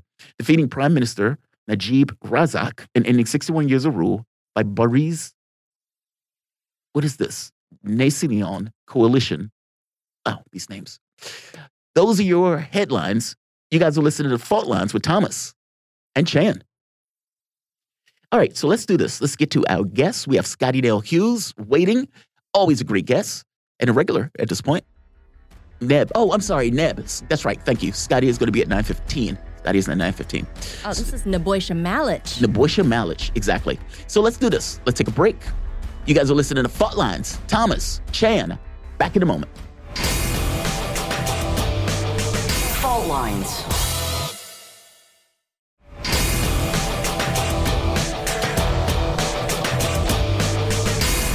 Fault lines. Welcome back to Fault Lines on Radio Sputnik. I'm sitting here with Jamarl Thomas. I'm Manila Chan. We're about to bring in one of our newly favorite minted guests. Right? Favorite. He's a new favorite. If you like him as a favorite. I like him as one of my favorites. He's certainly one of my favorite coworkers. He's a senior writer at RT.com. Our friend Nebojsa Malic is on the line. Hey, Neb. You there, Neb? Can you hear me okay? There you Neb. are. There you are, Neb. It is Victory Day. I miss seeing you wearing your orange and it's almost black. It's like a dark brownish black color stripe. How would you describe that Victory Day pendant that you always wore? Well, the St. George's ribbon. It's the black and orange ribbon. Yeah, that people have been wearing for about a decade now, I think, as a symbol of Victory Day in Russia and beyond. Which is the ribbon of the Victory Medal from 1945, which was again named after a Tsarist medal from before, the Medal of St. George, the Dragon Slayer, who happens to be the patron saint of Moscow, the famous Christian knight who slew the dragon that was besieging a city, I believe, in Libya or Syria, one of those. The legend isn't quite clear, but there was a dragon involved. Interesting. The history goes back further than I thought. I thought this was just the colors they chose for after World War II, and I had no idea that it went that far back. But I digress. The whole reason for wearing those ribbons is to commemorate the 27 some odd million Soviet lives that spanned, we should count as far as, West Asia all the way into Europe that were part of the Soviet bloc, 27 million people who lost their lives in World War II. And now it's funny that, it's not funny, it's sad, that people in the U.S. are kind of poo-pooing the idea of Victory Day. It's like, buddy, we would all be speaking German right now if it weren't for the Soviets. Pretty much. I've been writing for years about this whole phenomenon of erasure of history. There was this horrifying poll from France about 5 or 6 years ago that I first saw. It was showing, what the French thought right after the war, who was the most responsible for victory, and what they thought circa 2000 or so. And basically decades of what I can only describe as brainwashing persuaded the French that, the Soviets weren't even fighting. And that it was all, kudos and credit where it's due to people who stormed the beaches in Normandy. But, they were being told, and so was the rest of the Western world, that was the effort that defeated the Nazis. And it wasn't. It's the way it's taught here in a weird way.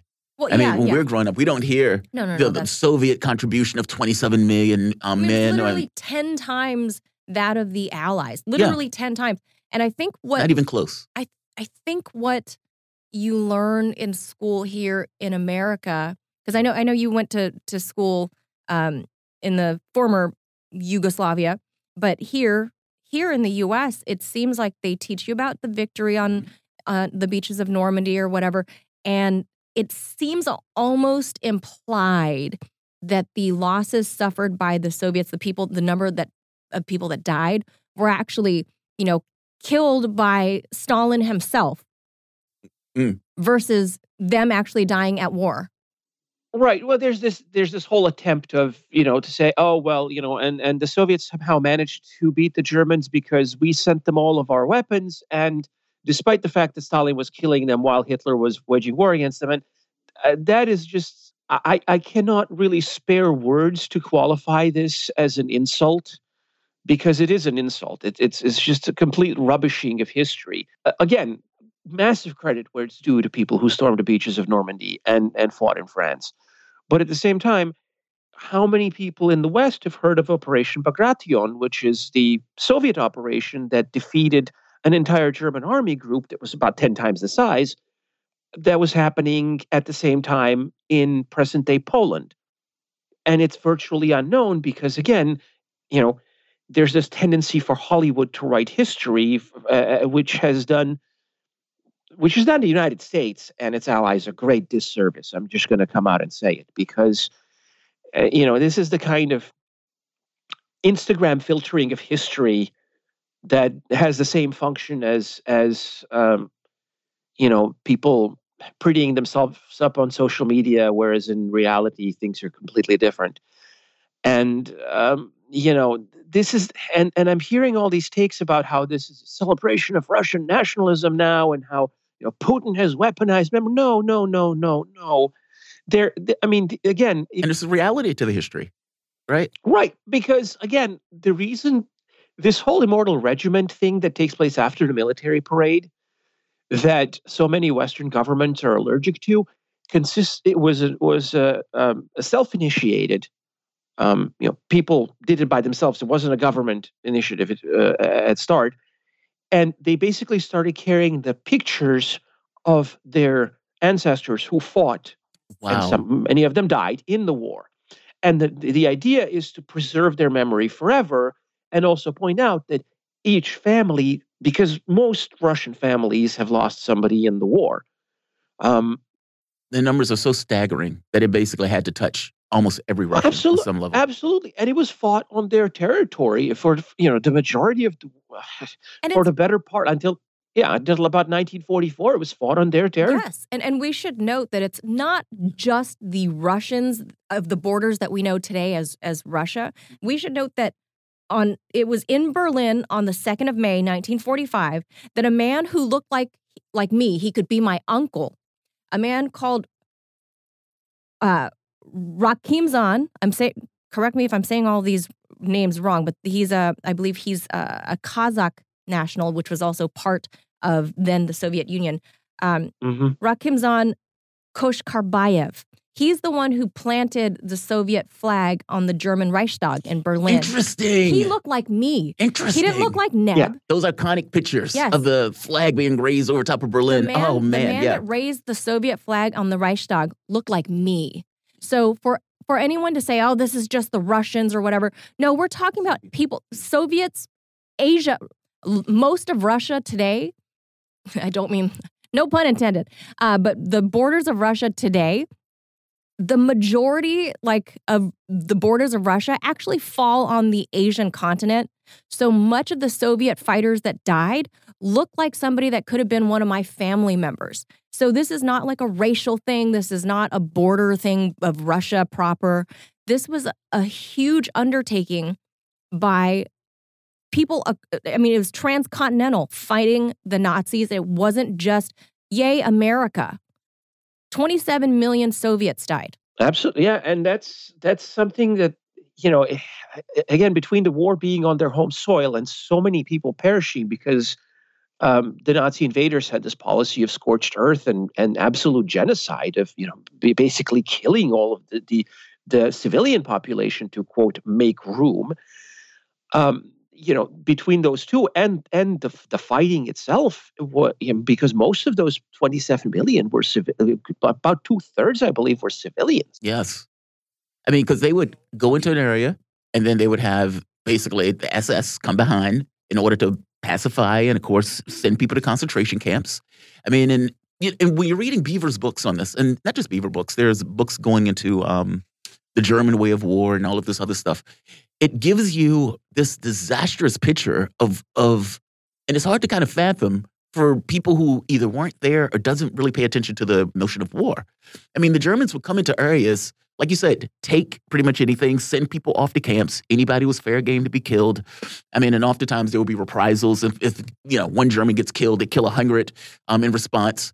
It was disastrous and disgusting stuff, especially the levels that the militaries were basically fighting on, because if you know that they are not taking hostages, and the only thing that is basically taking place at this point is you're either going to stand or you're going to die, what type of war is that?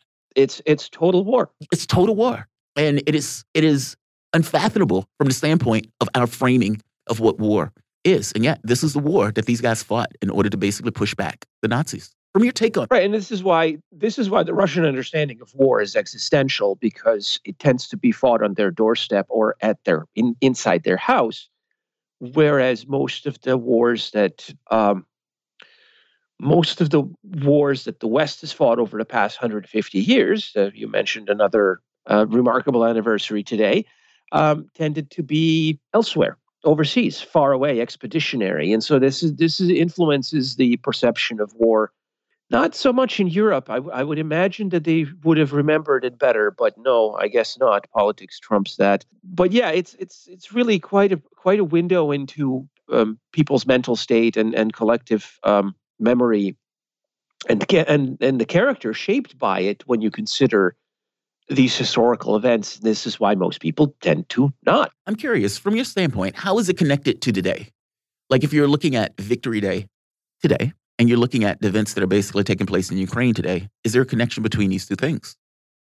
Absolutely. And there's a connection, however people tend to slice it. I mean, you have President Putin spelling it out that, he says this is the same fight that, in 1945, his ancestors, his parents and that generation defeated Nazi Germany. And yet here's Nazism in, places like Ukraine, rising up from the ashes and claiming to be back. And you have outfits like Azov and you have, people waving swastika banners and the Black Sun and all this other crap. And you have the collective West that had once been allies with the Soviet people in their effort to defeat Nazi Germany saying, oh, no, this is fine. These are good Democrats now, or whatever. And he's condemning that at the same time, paying tribute to the greatest generation in the West that jointly defeated Hitler's Germany with the Soviet Union.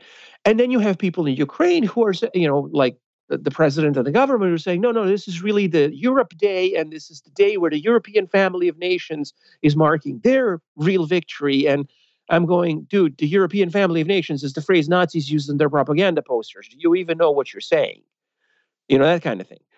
And then you have this, in Western Europe, in NATO countries, you have the victory reassigned to, May 8th, which was the local time in Berlin when the capitulation is signed. May 9th was Moscow time, which is why it's celebrated on that day in Russia.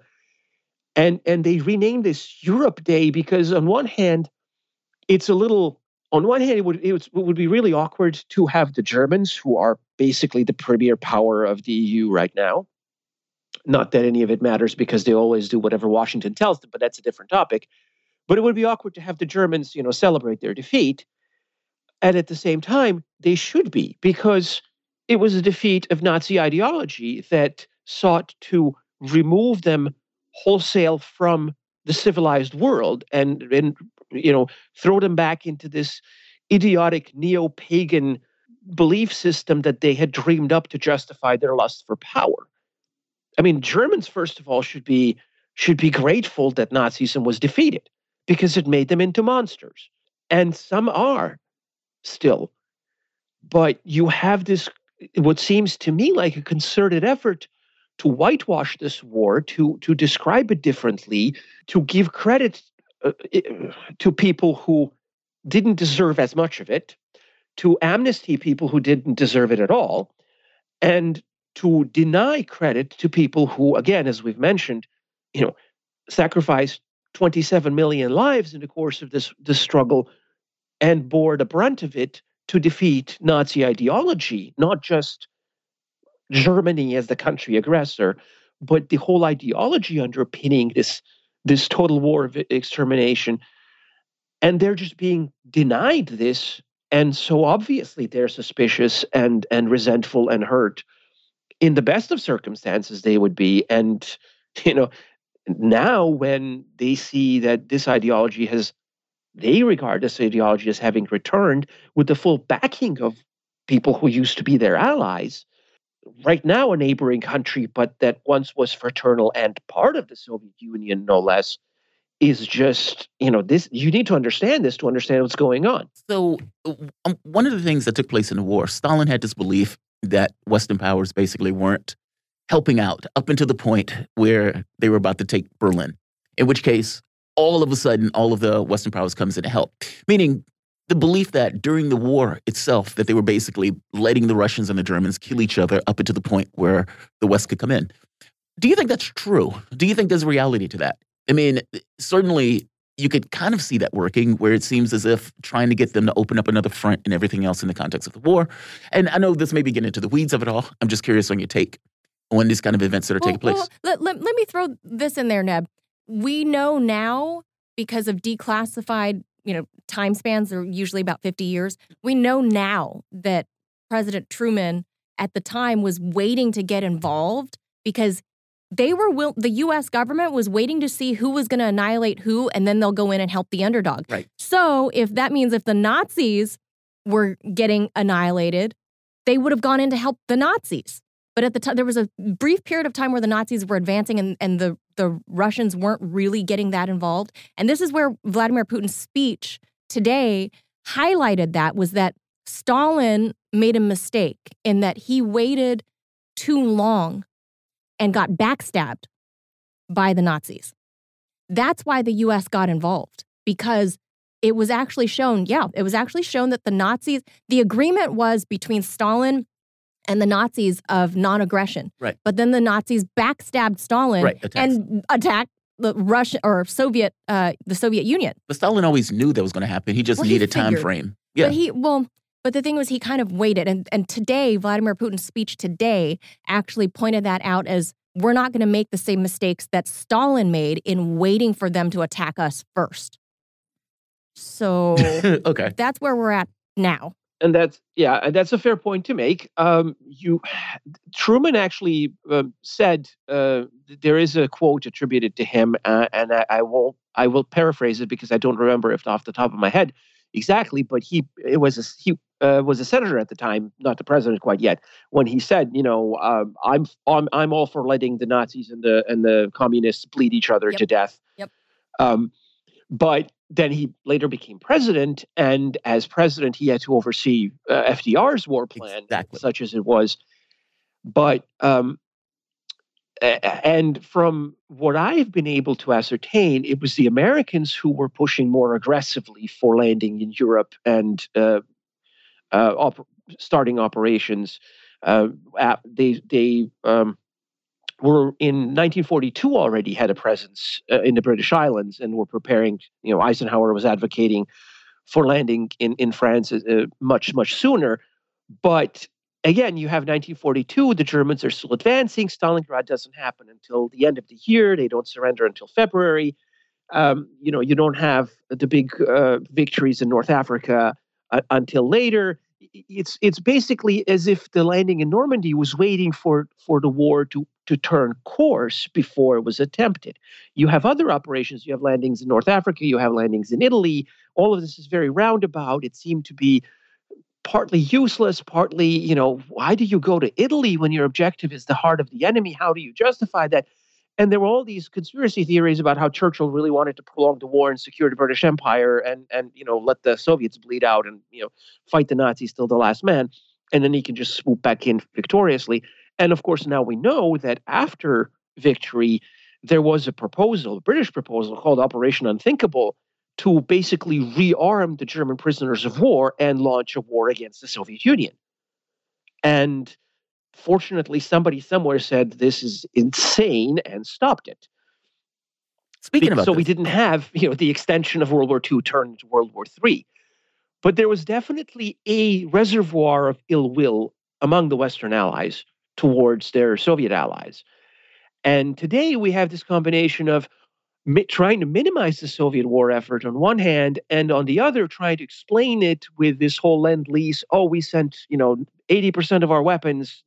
U.S. sent $50 billion worth of money at the time to the Allies, and people are like, oh, it all went to the Soviet Union. Well, no, about 20% of it did. The vast majority went to Great Britain. So and when you consider the British objective contribution to the war effort in terms of fighting, that's a pretty disproportionate share, considering what the Soviets were able to do with that equipment comparatively. And again, there's the insistence on the Molotov-Ribbentrop, the whole German-Soviet non-aggression pact in the modern era, is, oh, they agreed to partition Poland and jointly started World War II. That is literally the current official history that I was railing against a couple of years back when the Trump administration advanced this nonsense. And I said, this is stupid. You people are ignorant. You Explain should why be that's ashamed of stupid. yourself. Yeah, explain why that's stupid. Because it does not correspond to history. Yes, there was a Soviet-Russian non-aggression pact, but it took place after the betrayal of Munich. You have the Munich Agreement, which, again, you have American historians always bringing it up whenever it's time to justify their intransigence in some sort of international dispute. Oh, that would be appeasement. Remember Munich. Well, first of all, it's not always 1938. And secondly, you always take the wrong lesson from it, because the biggest problem with Munich wasn't necessarily appeasement. It was appeasement with somebody else's land. You had the British and the French go to a meeting with Hitler and Mussolini and say, okay, well, we'll give you a portion of Czechoslovakia, and the Czechs weren't even asked. And another thing that happened as a result of the Munich Agreement is that Poland got this disputed territory. It was a small piece of land, but the Polish government actually actively participated in the dismemberment of Czechoslovakia. That's the thing to remember. So you have the Polish government that is taking part in the dismemberment of a European country that actually sought security guarantees from the Soviet Union, but the Soviets had no way of helping them because they couldn't send troops. They didn't have a border. And when they offered to send troops, the Poles said, no, nothing doing, because they had, this was still within 20 years of a war they had fought with the Soviet Union. And so there was hostility there. But it was Poland that prevented the Soviet Union from stepping in to save Czechoslovakia from Munich. And all of that gets wiped away because in September 1939, Hitler invades Poland, and Britain, which gave Poland security guarantees that it couldn't live up to, gets involved in the war, and all of a sudden it's official. So the narrative has to be crafted to protect this, and you lose sight of who did what where. But you have the betrayal of Munich, in which the British and the French partitioned Czechoslovakia to appease Hitler. That is a correct assessment. Poland gets involved in getting a chunk of land, sees the opportunity. The Soviet Union realizes that the West has united against it, which is the Soviets' worst nightmare since 1917, really. And then they open up diplomacy with Hitler and say, okay, well, are you interested in an aggression pact? And Germany says, yes, of course, absolutely, because they're liars and never live up to any agreement that they had signed. And this is the background of Molotov-Ribbentrop. Stalin, I don't know whether he was expecting an attack. I'm pretty sure he was expecting an attack eventually.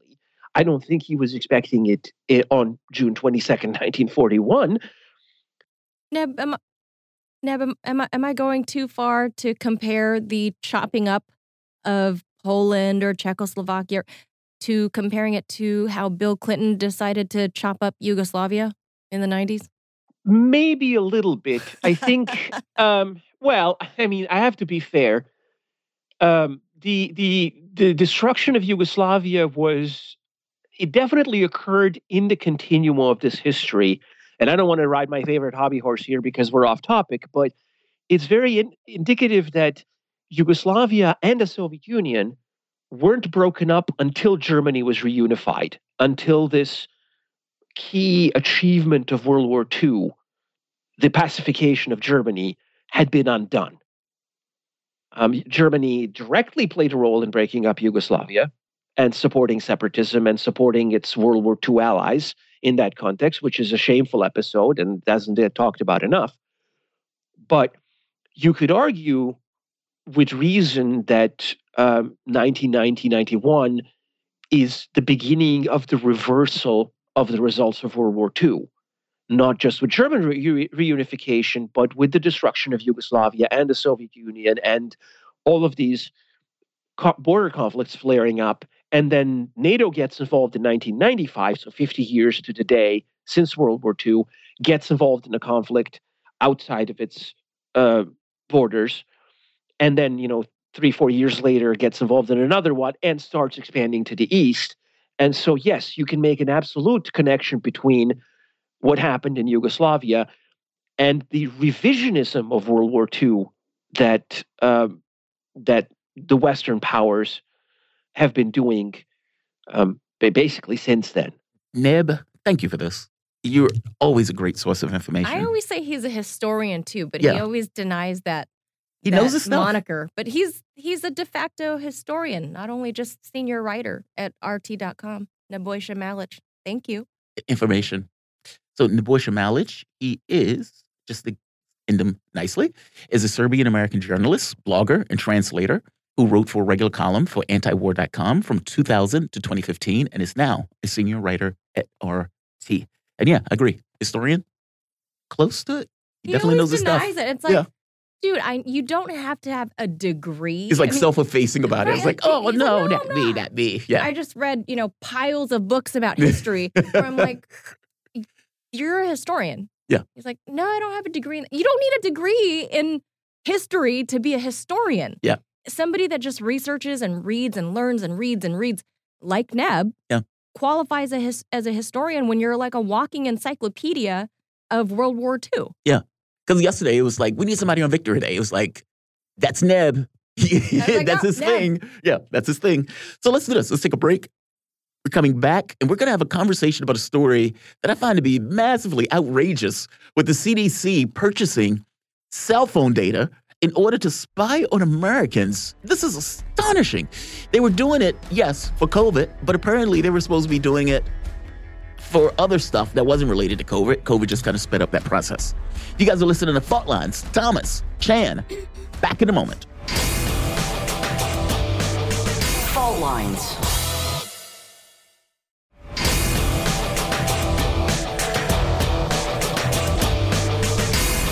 Fault Lines. Welcome back to Fault Lines on Radio Sputnik. My name is Jamarl Thomas. I'm joined with my co-host, Manila Chan, coming to you live out of our station in Washington, D.C.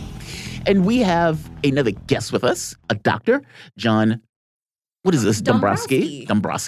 He is an anesthesiologist in Washington, District of Columbia. He received his medical degree from George Washington University School of Medicine and has been in practice for more than 20 years. He's also CEO and founder of the Washington Pain Clinic.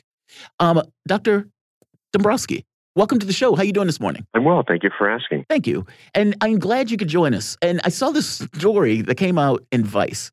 And just to give the basics of it, the Center for Disease Control and Prevention bought access to location data harvested from tens of millions of phones in the United States to perform analysis of compliance with curfews, track patterns of people visiting K through 12 schools, and specifically monitor the effectiveness of policy in the Navajo Nation, according to CDC documents obtained by Motherboard.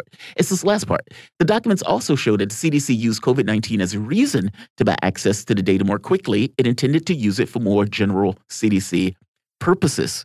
And this last part, the document revealed the expansive plan the CDC had last year to use the location data from highly controversial data broker, SafeGraph. The company paid $420,000 for access to 1 year of data. And this is apparently includes Peter Thiel and former head of Saudi intelligence among the inventors or the investors. Google banned the company from the Play Store in June. Here's a question. Should the CDC be doing this?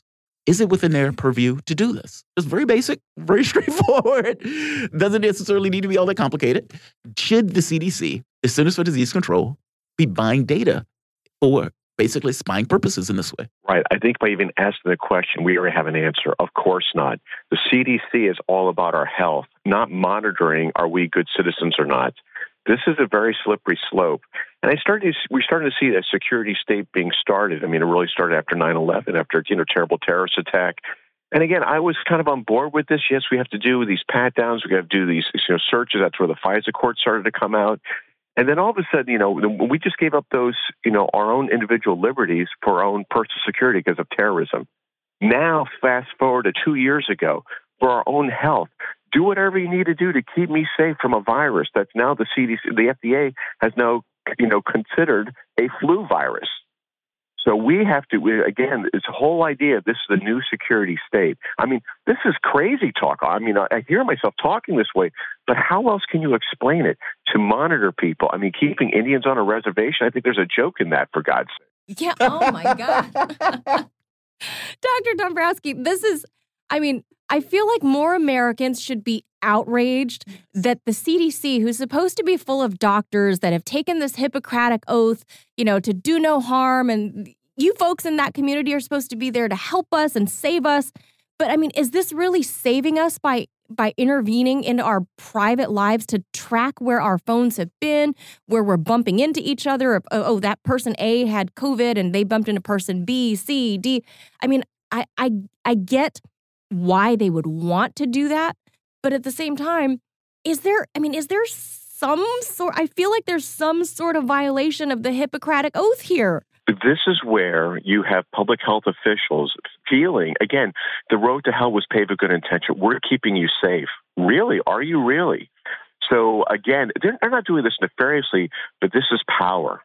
And once people have access to power and I can track you, I can do these types of things for your own safety. Of course, we're only doing it for your safety.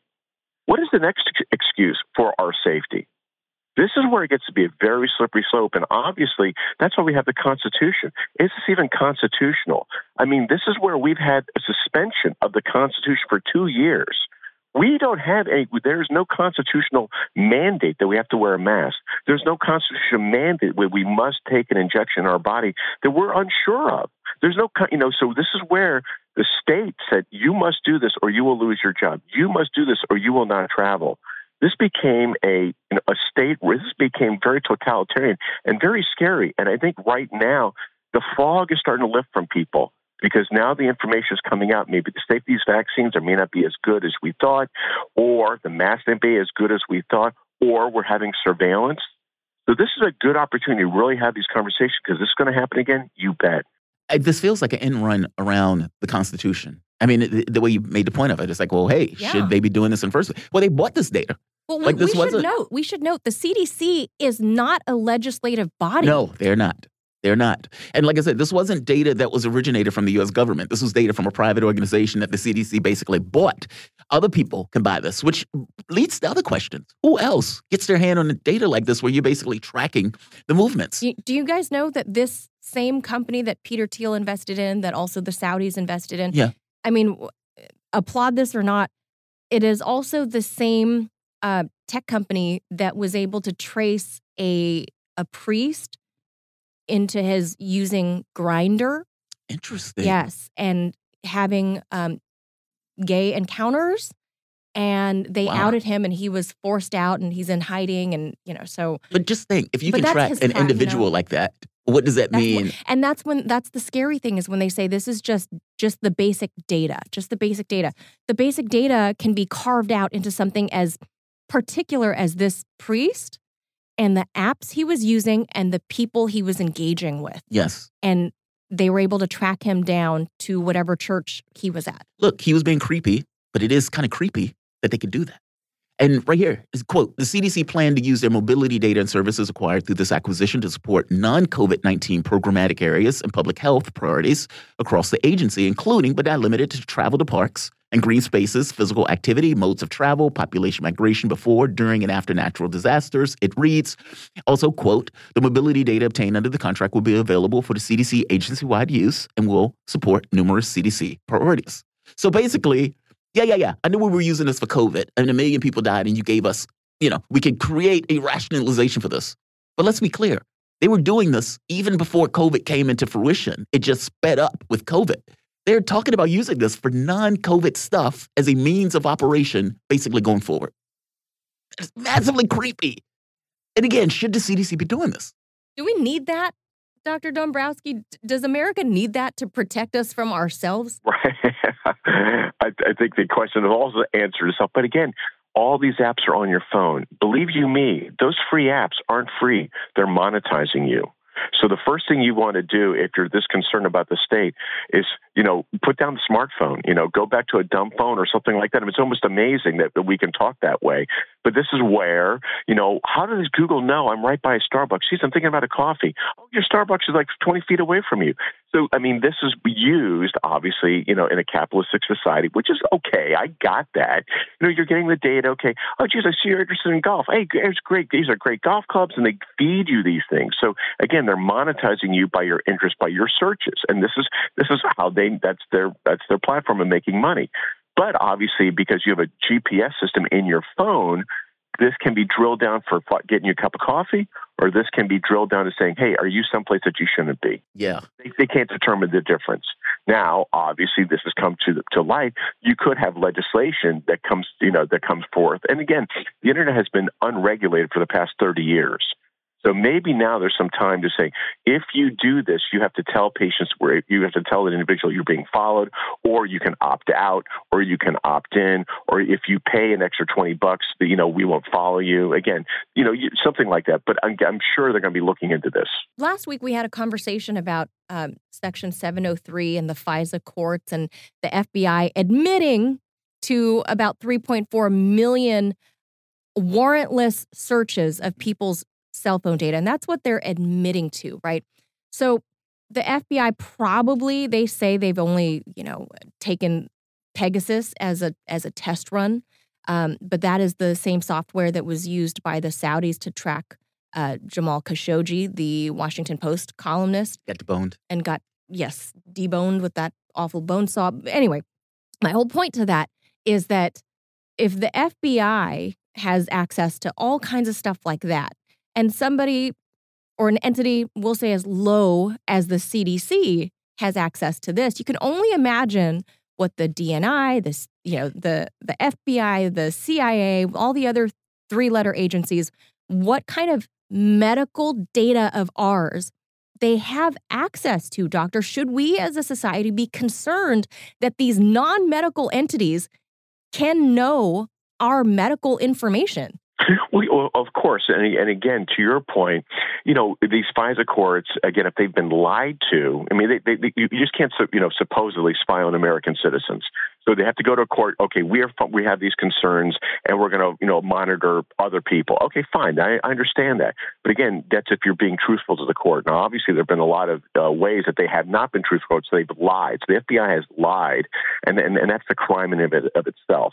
The second thing is that you can make the argument, oh, well, I'm not doing anything illegal. I don't mind if you track me.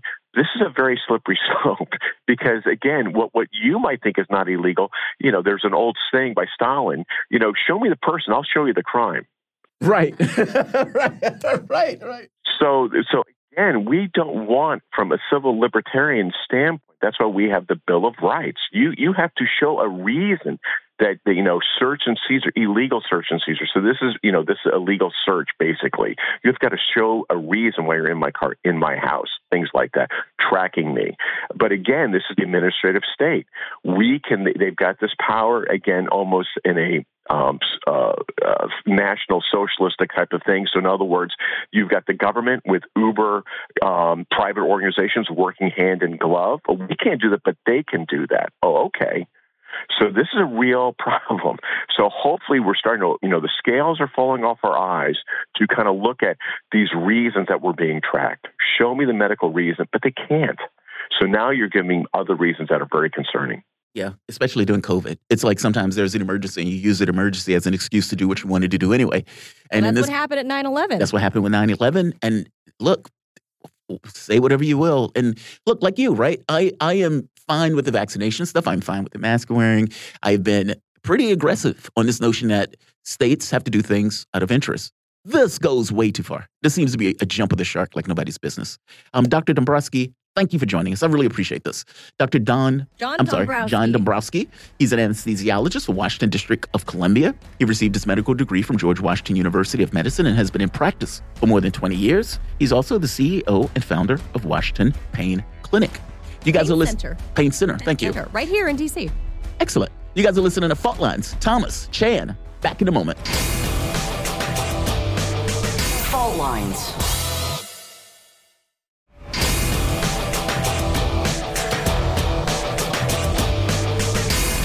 Fault Lines. live from the divided states of America, precipitously perched at the edge of this resilient and exploited globe. Welcome to your context lens for the American perspective. In the left corner, I'm your ever-vigilant, your indefatigable political analyst, Jamarl Thomas. And somewhere in the center, the vixen of Veritas, the thriller in Manila, Chan. That means you're listening to Fault Lines with Thomas and Chan.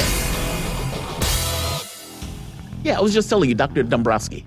He's Love great. that guy. He's great. Yeah. Like, he used to come on my show on In Question all the time.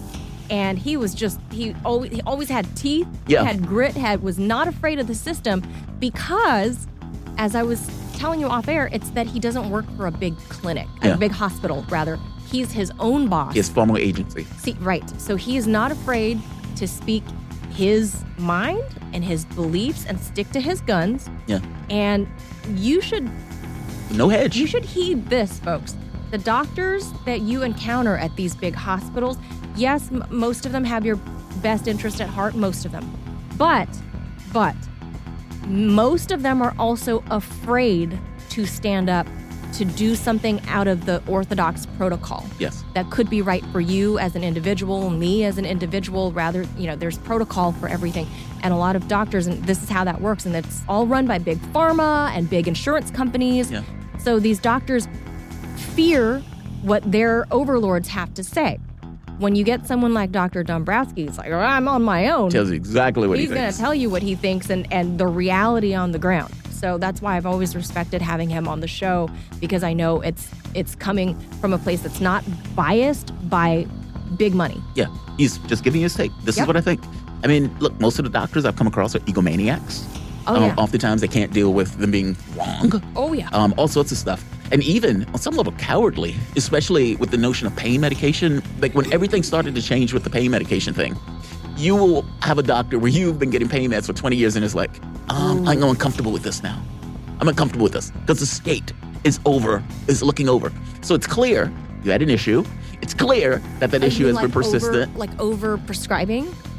Well, it's not even overprescribing, especially when you're getting into, I don't know all primary care doctors, but I do know that among the primary care doctors that I do know, they start getting very dicey about prescribing narcotics or pain medication. Yeah, because of the fentanyl, well, not only fentanyl, but like all the addiction to painkillers Exactly. across this country. And the problem is, there are people who actually need pain meds.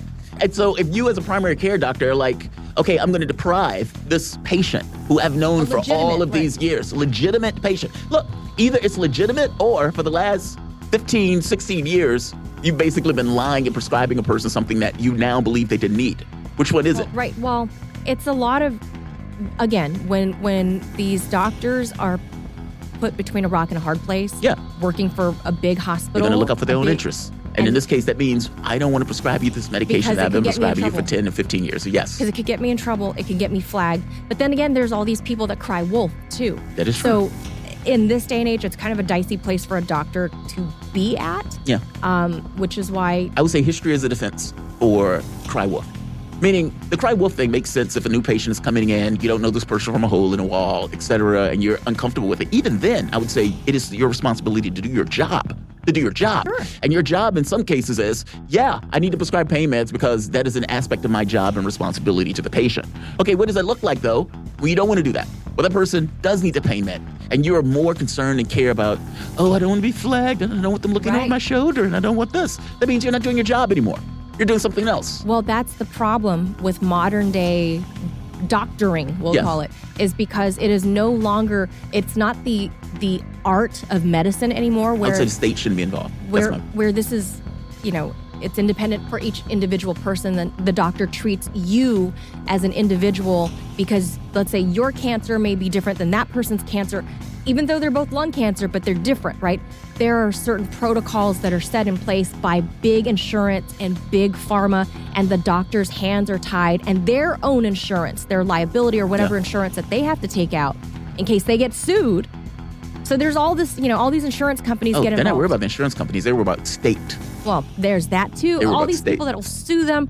So the business of health has really tied the hands of a lot of good doctors out there that want to do the work of the Hippocratic Oath and treat the individual and treat the problem. And they cannot do that because of the system that we have in place that has turned human life into commodities to buy and sell and trade. And so there are good doctors out there like Dr. Dombrowski, who is way out on his own, doesn't have to answer to anybody else. Yeah. So I can hats off to that guy. Yeah. I don't know him as a doctor, or his capabilities, or whether he's good at or anything else. He has great Yelp reviews. Great on here, though. And I greatly appreciate it, that refreshing. This is exactly what I think about this moment. Because you don't get a lot of doctors that are not like that. He was very strong, right. very strong. Because it's a political conversation on some level, true. right? Yes. And so it's like gets into this thing of like, why on earth are they doing that? That is horrendous. I know. And can just go into it. And yeah, there's something disturbing about that. I mean, the notion that the CDC is basically tracking your whereabouts to determine where you're going. And by the way, again, do you really want Dr. Fauci to know when you walk to the bathroom? Fauci knowing that? Like, think about that. Dr. Fauci knows when you go to Starbucks. It's like, you only had one bowel movement this week, buddy. I've been paying attention. We've been watching, using your cell phone data to monitor when you go to the toilet. It's like, do you want that? Is that really what you want? And then you realize... oh, there's Manila walking to 7-Eleven again. Yeah. Did you get anything good from there, Manila? Did she get a Slurpee? Did you get a Slurpee? Was it full of sugar? I mean, because look, this is how this devolves, right? Yes. So they see me go to 7-Eleven. Yes. And by usage of, like my pay apps on my phone or whatever. 7-Eleven can sell the data. They can sell the data. They know that I bought a Slurpee, right? Let's say 20 years from now in my 60s, I develop diabetes. And they're like, oh, well, we can't insure you. We can't treat that because we saw a history of you going to 7-Eleven every day buying Slurpees. We have this level of percentage that we can tell you did it this often over the course of 10, 15 years that had adverse medical consequences and that we shouldn't have to pay for now. That's exactly it. And so that's the way insurance companies will be like, oh, we're going to kick you off the insurance you've been paying for the past 40 years. Yes. Because we just got data from 7-Eleven that was sold to us. And by the way, that you went there every day. It wouldn't even just be 7-Eleven. I mean, think about, like, you could be on your YouTube channel or your website, and an ad will pop up. Hey, would you like to go to this place? Why is that ad popping up? Because they've been monitoring the things that you've been doing online. So it would say, hey, would you like this? Would you like that? In the same way that the CDC is offering this information, other places could get their hands on this information and that's also. What's terrifying is if the CDC and Dr. Fauci can figure out the last flatulence you made, that flatulence can follow you for the next 20 years, and then an insurance company, you're young and healthy now, but 20 years from now, when you're a senior citizen and the insurance company decides to drop you because they find out the flatulence came from too many hot dogs at 7-Eleven. People need to know how creepy this is and where this goes. This is how this devolves. Yes. And I'm joking about it now, but it makes it more palatable. That's not a joke. That's not a joke. It makes it more I don't think palatable. it's a joke. I mean, because it's... fart joke. Yeah, it's a fart joke. Fair enough. But you can see the way it's going in a direction. Again, if COVID never happened, the CDC still would have did this. They still were going to do this. Exactly. Because this technology is out there. Yes. And they were looking into it well before COVID happened. And they used COVID as an excuse, as the entryway to go, oh, we need this. Yep. We need to know. We're trying to help you. So we want to alert you if you ran into anybody. Here in DC, if you have to, I mean, you can opt out of it, but the I don't know if it's a Don't CDC, they give alerts or something? But the local DC government, because I've worked in the district for about a decade, they know I work here. I had to opt out of this because Muriel Bowser can alert me if I was at Starbucks and somebody at Starbucks came down with COVID and we were there at the same time. It's like you might have COVID. I'll get an alert on my phone telling me that I had an exposure at such and such general vicinity. Yeah. But that, I mean, in some ways, is that helpful? I get it, but it's creepy. It is creepy. I don't need... even though it is helpful, I don't need the office of Muriel Bowser... monitoring your whereabouts and movements. ...to know where I've been. It is very creepy. I don't want that. It is very creepy. So I agree with the doctor on this. The good doctor. The good doctor, John Dombrowski. Good job, my man. Let's get to some headlines here in domestic news. Republican House lawmaker James Comer, not Comey, has announced plans to launch a probe into the scandal surrounding Hunter Biden and the laptop from hell to determine whether or not Daddy Joe Biden knew about his shady schemes. Comer's looking to get to the bottom of that stuff. If Republicans win back control of the House and becomes the head of the House Committee on Oversight and Reform, preliminary polls so far place the GOP in a position to take control of the House following November's midterms, while Biden's approval ratings have dropped recently due to, things like raging inflation and a whole host of other stuff. Then a new poll conducted by CBS News and YouGov shows that 58% of U.S. adults favor keeping abortion legal. The poll was conducted just days after that leak revealed that the U.S. Supreme Court is leaning over on that first draft to overturning the 1973 Roe decision. In international news, the Russian ambassador to Poland, Sergei Andreev, was attacked and doused with some sort of red paint or chemical while trying to lay a wreath at the cemetery of Soviet soldiers in Warsaw, Poland. Andreev arrived at the memorial cemetery in the Polish capital, accompanied by some diplomats and his wife. However, there were people there had gathered in advance of his arrival. They blocked his path, shouted insults at him, and then they poured a red substance on the ambassador and his accompanying party. So the ambassador was unable to lay the wreath at that cemetery. He had to leave, obviously accompanied by local law enforcement. Then EU Foreign Policy Chief Josep Borrell. Keep in mind, that's his title, okay? Foreign Policy Chief. He's proposing the idea of seizing frozen Russian foreign exchange reserves to use them to cover the costs of rebuilding Ukraine once this conflict is over. He believes the previous experience in Afghanistan should serve as a template for this measure. I don't know how that's the same when the U.S. went in and indiscriminately carpet bombed the whole damn country. I don't know how that's the same thing, but okay. In an interview with the Financial Times published today, Mr. Borrell said that in February, U.S. President Joe Biden signed an executive order to, quote, help enable certain U.S.-based assets belonging to Afghanistan's central bank, Da Afghanistan Bank, to be used to benefit the Afghan people. Now, in Borrell's opinion, he continued, he says, it is full of logic to use Russia's assets for similar purposes. So if he's the guy that makes policy, he's the chief of policy in the EU, it sounds like they might ensconce that into policy very soon. These people are idiots. I mean, you basically have people dying, literally dying on the streets in Afghanistan because the U.S. stole $9 billion from the Afghanistan government. Borrell's take is, well, they're using that for the betterment of Afghanistan as they starve and die on the streets. Are you insane? What is he talking about? I mean, yeah. It's like just... Well, yeah. Mind you, the logic doesn't serve, Jamarl, because one, taking the money from the Bank of Afghanistan, it says it in the name. It's the Bank of Afghanistan. Right. So it's like the Afghani people's money.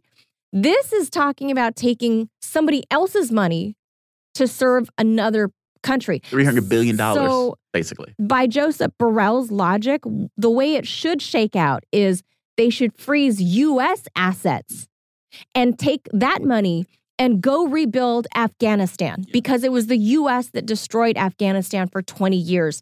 So, yeah, you giving the Afghanis their money back? Yeah, that makes sense. But if we're applying the same logic that Borrell is using for Russian money to Ukraine, then if you're implying that the Russians destroyed Ukraine, so we're going to use the Russian money, then who destroyed Afghanistan? The United States did. So are we freezing U.S. assets to go give to the Afghani people, 12 million of them who are starving, half of them who are children under the age of 6? So they should think about that. Then in tech news, head of the Roscosmos Space Corporation, as we know in Russia, Dmitry Rogozin, has warned SpaceX CEO Elon Musk that he will be held accountable eventually for allegedly supplying Starlink internet terminals to the Ukrainian military. Rogozin said that according to Russian intelligence obtained from a captured commander of the 36th Ukrainian Marine Brigade, that the Pentagon delivered Starlink terminals directly to Ukraine's armed forces. It was later distributed to the troops directly in Mariupol, including the neo-Nazi Azov Battalion. Quote, Elon Musk is thus involved in supplying the fascist forces in Ukraine with military communications. For that, Elon, you will be held accountable no matter how hard you play the fool, Rogozin wrote in his Telegram channel. Now, no, that is not a death threat. We need to clarify that. Right. They're talking about holding him like in court as, supplying, what do they call it? Combatant, basically a belligerent nation with, well, not even that. I mean, because Russia calls them nationalists. Right. Like, they don't even call them part of the Ukrainian Material military. support, I think, is the actual term. It's like if here in the U.S., if you're somebody that, let's say, supports the Taliban and you supply material support, then it could, I don't know what the Russian laws are, but they have something similar. So it would basically be applicable there. So no, Elon, it is not a death threat. Chill, bro. Chill with your tweets. In Earth News, scientists from the UK Dementia Research Institute at the University of Cambridge have discovered that certain kinds of stress, like high body temperature, can reverse the abnormal buildup of proteins in the brain that are usually found in patients with dementia. That study is published in Nature Communications. This phenomenon cites earlier research which shows that people who frequented saunas in Finland were less likely to experience dementia.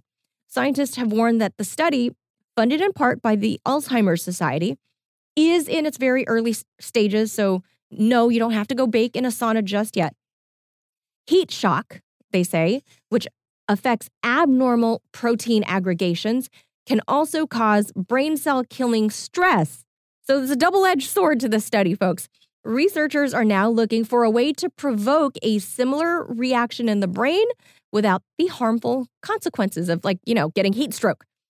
And then this day in history, way back in 1386, the Treaty of Windsor between Portugal and England, by the way, the oldest diplomatic alliance in the world that is still in effect today. That thing was signed back in 1386. Then in 1865, President Andrew Johnson issues a proclamation declaring armed resistance in the South is virtually at an end. This is more commonly accepted as the end date of the American Civil War. In 1901, the first Australian Parliament opens its doors in Melbourne. In 1941, British intelligence at Bletchley Park breaks German spy codes after capturing Enigma machines aboard the weather ship München. Then in 1945, World War II, the Soviet Union marks its Victory Day. In 1960, the U.S. becomes the first country to legalize the birth control pill.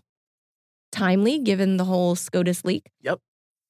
In 2018, historic win in the Malaysian general election by opposition coalition Pakatan Harapan, led by 92-year-old former Prime Minister Dr. Mahathir bin Mohamad, defeating Prime Minister Najib Razak, ending 61 years of rule by the Barisan Nasional Coalition. And that is going to do it for your headlines this Monday, May 9th. You're listening to Fault Lines. Thomas and Chan. You nailed those names. You nailed those. I was like, wow, she nailed it. The Asian stuff. I kind of know a thing or two about Asian stuff. Do you? Do you? No. I have an interest in Asian stuff. Yeah, just random, of course. Total coincidence. Total coincidence. Yeah. But look, you guys are listening to Fault Lines. Thomas, Chan, we have Scottie Nell Hughes coming up. She's joining us. It's not going to be in studio, unfortunately, but she is joining us. We'll be back in a moment. Stay tuned. Fault Lines.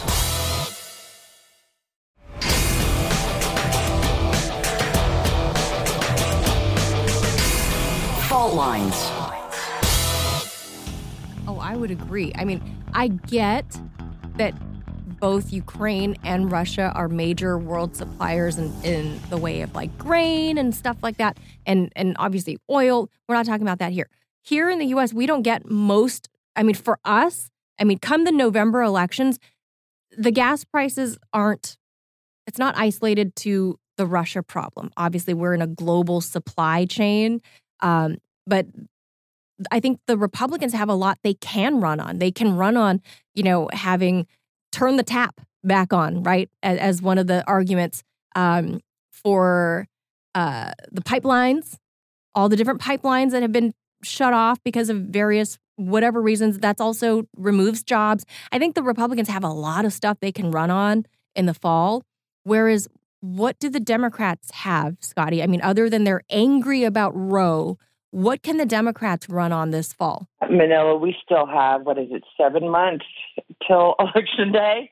Let's not tempt fate at this point, because as we have seen in the past, we still have not had, unfortunately, my prediction is if we're already having the abortion argument, but that's not going to be able to last to November. And it's going to it's going to go either way pretty soon. I guarantee we're going to have a Second Amendment debate. Something unfortunate is going to happen. It's going to be made into a bigger issue. There will be a race debate. That's always guaranteed every election year. Wait, race debate for what? Race color? Race and color. Something is going to come up that is going to polarize our country once again, because unfortunately right now, as you pointed out, I think there are many in communities like the Hispanic community, the African-American community right now that don't like paying $4.50 for a gallon of gas. Who in California, I read were in LA, $7 a gallon of gas. That right there has a huge effect. And that right there would motivate anybody to look for a change of what's going on. They don't care about social issues right now. They care about the fact that there's no money in their bank account right now to buy food to go on their table, if they can even get the food in the grocery store, especially if you're looking for baby formula right now. Those issues right now are telling people, regardless of how they voted, that what's going on right now is not right, and we need a real dramatic change, and they're going to vote for the other guy. They have to be reminded, unfortunately, this is where partisan social issues come into play. Something, unfortunately, is going to happen, and we're going to have an issue of major debate again about race, which will never have a solution. Not saying that we don't need to have a debate about race relations in America. I guarantee we do, but it's amazing. We have huge issues come up, and we have riots, and we have cities, we have demonstrations, and nothing ever gets solved. No good ever comes from it. All it allows, it just divides people even more. So, unfortunately, that has been the history in the past. I don't know what it will be, but if you want to play your odds and if you want to look at the past and learn from it, that's usually what happens. And unfortunately, we still have a lot of time between now and November. We do have a lot of time between November, and I appreciate what you are saying. If there's a racial issue that comes up, what I would like it to be basically is based around this notion of needs and priorities. And unfortunately, or fortunately, yes, you can look at the numbers and show that African Americans and the amount of money that they have saved or the amount of money that they're earning is dramatically less than, let's say, the average white person. There's that. But that also brings up a conversation about the effect of these various sanctions are having here on the home front and in the various populations. Meaning, if a conversation comes up, I would love that conversation to be around needs, how much money we're spending, or for that matter, this notion of we got to pay for our values, and what does that mean in real world terms to regular people in this country that don't have $500 in the bank, 60% or 70% or whatever that number is. Not to mention the people that are barely making ends meet day to day to day, and their lives are getting worse because of the amount, like double the price in regards to gas or 50% increase in the price of food. That stuff has dramatic consequences. And I guess the question becomes, will that have political consequences associated with the Biden administration? Meaning, will the public look at Biden and say, the buck stops with the president? This notion that Putin did it is Putin's fault, that is not necessarily going to fly, even if the public accepts that. And my allegory to this, or my comparison to this, is Donald Trump and COVID, where Trump would say it's the China virus. China is pushing people out of airplanes to infect Americans. They were saying all of this insane stuff, right? The public seems to accept on some level, okay, China might have had culpability, but you're the president. And the 500,000 people that died on your watch. I suspect this is going to be something similar with the Biden administration. You may get the Biden administration and all of the media coming out with very specific narrative about Putin did this, Ukraine should be in our orbit, Ukraine should be the 51st state, Ukraine and Zelensky walk on water, he's the closest thing to Jesus since Jesus. You can have all of that stuff, and you can say all of that stuff. By the same token, economics, stupid. It's the economy, stupid. And so when you have people who are saying, I am barely making ends meet, you're giving $30 billion to Ukraine, and my prices are going up to the point that I can't fill up my gas, I can't buy my kid food in the way that I would typically buy my kid food, and that is at your doorstep, and you're not doing anything about it. Meaning, even if the public accepts on some level that they say, okay, Putin's responsible, but I'm still dealing with this inflation. You are still being involved in Ukraine, and you are not attending to the needs that we have here in this country. Is Biden going to get held responsible for that? I got some breaking news. Go for it. It was Vladimir Putin who leaked the SCOTUS draft. Just kidding. That is fake news, but I'm surprised. I'm shocked that haven't come out. I wouldn't believe it. We're blaming Vladimir Putin for everything else anyway. I'm going to go ahead and just blame him for the SCOTUS leak. Jump ahead of it. I'm going to get ahead of it. You realize Channel 12 is going to be like, RT or Sputnik said that Putin RT is responsible. Right. Right. Confirms. Right. Confirms that Putin is responsible for the SCOTUS leak. That's me. Yep. I'm going to put it out there first. Make me that meme. Vladimir Putin, SCOTUS leak. He's the leaker. But this is the whole point of you in every place. And like I said, I feel like we're reliving a drama that we've seen before. Because you look at it, we've been here before. First it was blame Bush. Then it became blame Trump. And it's always blame Republican from at least the Republicans' perspective. Now, I'm not so much in my own little hemisphere that I don't recognize that. I'm sure Democrats, they also say that they get a blame for things often. Of course.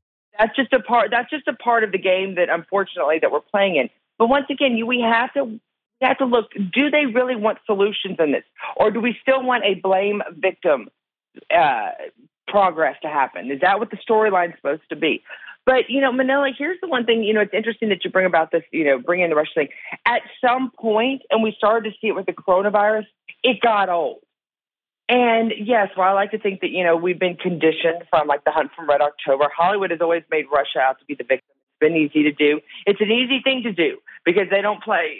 Anybody that interacts with Russians realize that they don't play in the minuscule. They are a bigger picture type of population and what they worry about.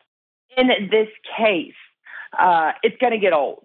You cannot blame everything on Russia. People are going to go, really? It's kind of like the coronavirus. Everything we did was blame things on the coronavirus. And I will say this, the one good thing about last week that I saw that was really made me happy, it made me sad too, was when they came out with the fact that they said this Johnson & Johnson vaccine, oh my gosh, it really is causing blood clots. It really is causing young athletes to have heart attacks and heart conditions, and we're going to stop using it except in an emergency situation. That right there, I think, clued. And they as soon as it got out there, they gave it about a 24-hour news cycle, then they shut it down because they realized the damage they did. Because the next time they try to use a pandemic to shut down everything and use that as a fear tactic and scare tactic, I don't think it will go over well. Because people will remember now that the government forced them to get a vaccine, put the pressure on them to get a vaccine, and it didn't work. The same thing's going to be applied to Russia. The more that they play it and overplay it, if they try to play this for too long, I do think people will go, stop making excuses, take some responsibility. Scottie, let's disambiguate those things, right? Because one of those things makes sense, the other one does not. At the end of the day, you went from the Johnson vaccine to lockdowns and then to Russia. Those things are greatly different. From the standpoint of the Johnson vaccine, it was already known that there was a potential for the vaccine to have these clots. That was already known. That wasn't something that was shocking. I mean, them coming out basically owning up that the Johnson vaccine shouldn't be used. I mean, it only had, a 75% rating compared to the 90%. I don't know why anybody was using it in the first place. But that was already known. It's the reason why the Johnson vaccine was a lesser. It wasn't mRNA. Yeah, well, right. The J&J is not mRNA. Yeah, it's not an mRNA vaccine. So there's that part. The lockdowns. This is in the context of a... Scottie's got a rebuttal to that. The pause on that one, but let me tell you, the Johnson & Johnson vaccine actually was very popular because it was the one shot only, so people thought they weren't putting so much in their body. In the beginning, yes. A lot of people did get the Johnson & Johnson. In fact, for kids, that's what the majority of parents, if they chose, they got the Johnson & Johnson because it was only one shot. So I'm going to challenge you on that. And if we already knew that these blood clots were happening, that people were saying the government still allowed it to go on. The government still allowed county health departments to push it out for free. So I'm going to differ on you that the idea that there was blood clots happening, they were majorly downplaying them. Like 0.1% is going to get it. You're going to be fine. And well, I don't know about the 0.1%, and I also don't know that kids were the ones that were pushed or used. The J&J was pushed along the southern border. So a lot of the migrants that came across the border and when they got caught or whatever by ICE, they didn't force inoculate. They were given the weaker vaccine. They weren't forced, but they did. This was the one that they gave. They were given the one shot. The one shot. Because, I mean, if these people get processed and they go and wait for their court date or whatever, what are the chances they're going to come back for a second shot? Right. Not going to happen. So J&J was what was offered to the migrants along the southern border. Yeah. Like I said, I don't know that this is what they were giving to kids because of the one. I don't know that. And from the standpoint of the downplaying, yeah, in the beginning, I would agree with you that it was downplayed. But at a certain point, it became clear that the Johnson vaccine, A, didn't have the efficacy of the other vaccines and seemed to be an issue. It became pretty clear that it was pretty known that it was causing these kind of ailments. I mean, but that's secondary. That's secondary to the point. I guess my point is I would disambiguate those things. I don't think those things are equivalent to one another from the standpoint of blaming Russia, not dealing with your own issues, and all of a sudden the lockdowns. It just seemed different to me. So let me do a better job of communicating why I think they have a lot to do with it. Because what it does is the government's allowed to put all of Americans' focus, all of the press's focus on one issue.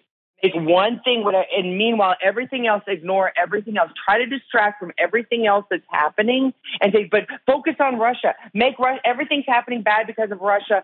Focus on Russia. Same thing. Focus on the virus. Everything is a virus. Make sure, everything that we talk about is a virus. Meanwhile, we have our education collapsing. We have our economy collapsing. We have healthcare is abysmal in our country right now. Our southern border, everything else. But guess what? Don't talk about all the bad things, other bad things that are happening. I want everybody to be focused on this one issue right here. As we move from issue to issue to issue, major issue, meanwhile, the real things that are affecting everyday lives are basically overwhelmingly being ignored by our politicians in office. And I do believe it's on purpose because they know they've created this problem in this country. And so they want to distract us from that.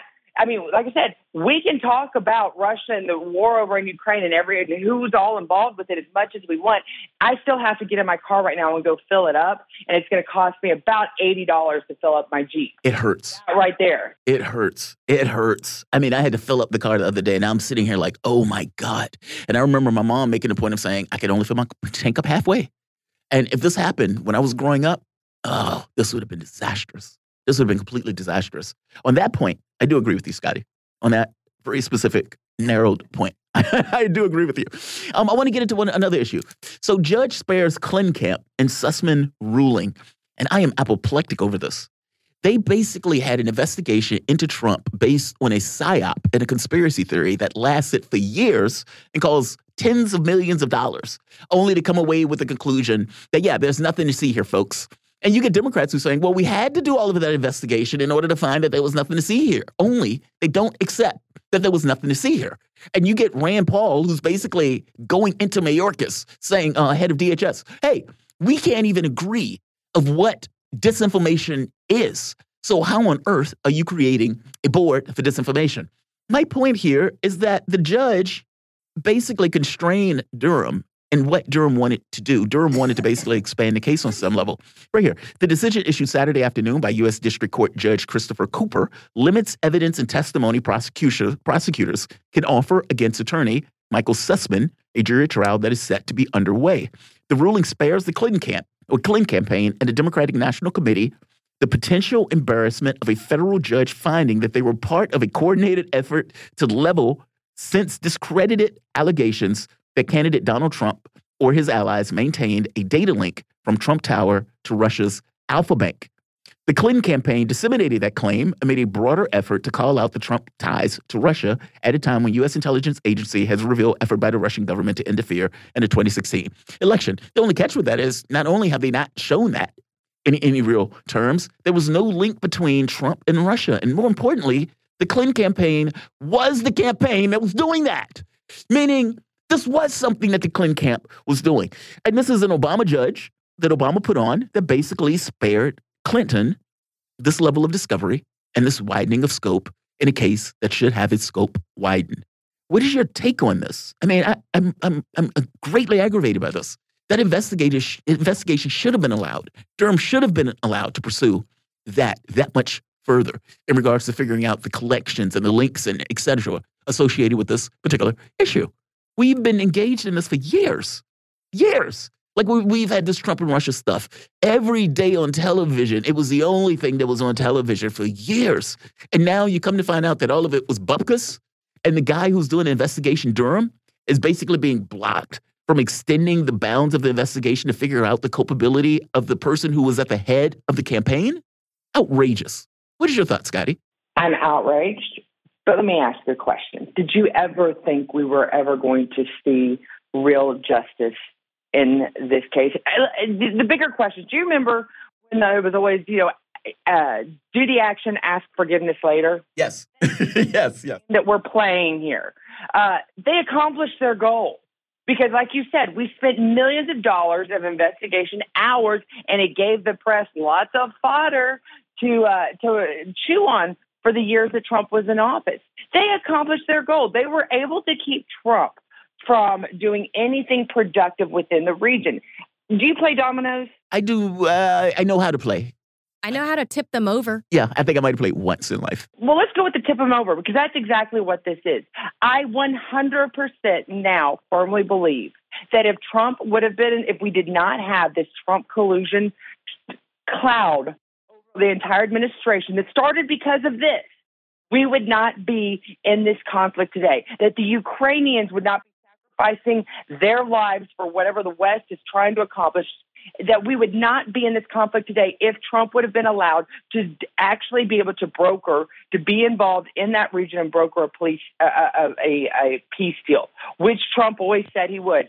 There was never going to be a better opportunity for peace between Ukraine and Russia than the day that Zelensky was actually elected by the people, because that's what they elected him to do. And yet, the only government that could have from the outside stepped in and been powerful enough to bring everybody to the table and get it working was not allowed, because the president of that country was literally demonized and could not touch. It was his Achilles heel, could not touch anything Russian because of what our U.S. Congress was threatening to do, and they ultimately did, which was try to impeach him on that issue.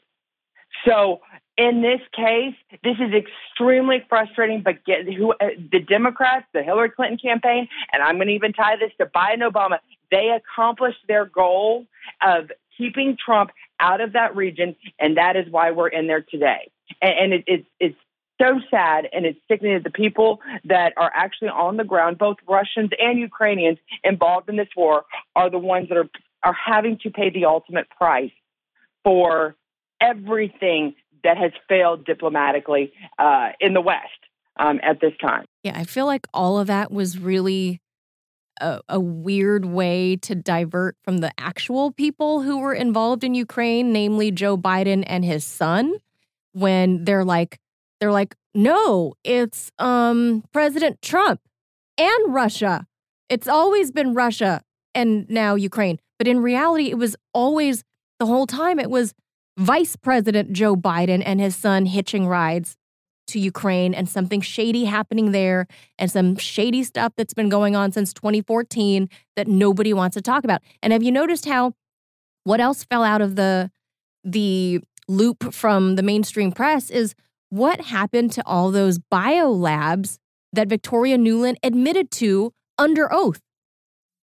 Why did we stop talking about them all of a sudden? Where did they all go? Where did they disappear to? I thought they were under threat by the Russians, and the Russians might take them and take the whatever, biochemical warfare that's in there. Where suddenly crickets? Where is everybody? How come no one's exploring that topic, Scottie? Well, let me say this. The millions, possibly billions of dollars that the corrupt politicians here, and I'm going to keep putting it on the West, that have been able to put through Ukraine in the past has nothing compared to the amount that they've been able to put through and pass through and funnel through of American taxpayer dollars in the last 2 months. It's nothing compared to the amount right now that the contractors, the government contractors, the lobbyists, all of those involved in what we call the great military-industrial complex, the money that they have made the past 2 months. Our economy might be dying, but I guarantee they are living the high life. And that is what, if you want to look at the big scheme. So that is why, ultimately, why we were never, ever going to get to the truth about Hillary Clinton and how big the campaign was involved in this Trump collusion story. And now, do I think this was, mastermind from the very beginning? I think they knew their end game. I don't know if they knew how they were going to get there. I don't think they could even imagine how perfectly this has all played out for them. But nobody could strategize what the timeline has been for the past 10 years, especially since 2016. But it's gone perfectly for them how they wish, because, like I said, we're where they are, right, what they wanted in the end right now, which is a conflict between the largest nuclear superpower, which multiple countries want to see taken down, and Ukraine, which has been the number one front for American taxpayer dollars to the corrupt politicians for over a decade. Yeah. I still want to know the stuff from the labs in Wuhan as well as the labs in Ukraine. Why can't I know about biolabs? You just want to know what's in those labs. I just want to know what's happening in the labs. Yeah. Scottie, thank you for this. We appreciate this. Always enjoy you coming on to the show. We have Scottie Nell Hughes. I give you one more quick thing before you can take out my tag. I want to tell you, I talked to Steve Gill Friday night. I was on our local Fox affiliate. He actually went on there and he said, I have to tell you, that was the most academically challenging radio interview I have ever done. He says, they are a very smart group of hosts, but I guarantee their audiences too. So, always appreciate kisses on the ego. That's very cool. Yeah, Steve Gill was a great guest. Yeah, he was great when he came on. So he is always welcome. He's always welcome. But Scottie Nell Hughes, she's an American journalist, news anchor, political commentator. She was working for CNN. We forgive her for that. Yeah, right. During the 2016 presidential election, often speaking in support of former President Donald Trump. She joined RT America as a full-time anchor, News Fuse Hughes, in 2018. And of course, unfortunately, RT is no more currently in the U.S. Friends forever. Yeah. Scottie, thank you for joining us. You guys are listening to Fault Lines. Thomas, Chan, we're coming back. We're going to be taking your calls. The number is 202-521-1320. That is 202-521-1320. Back shortly. Fault Lines.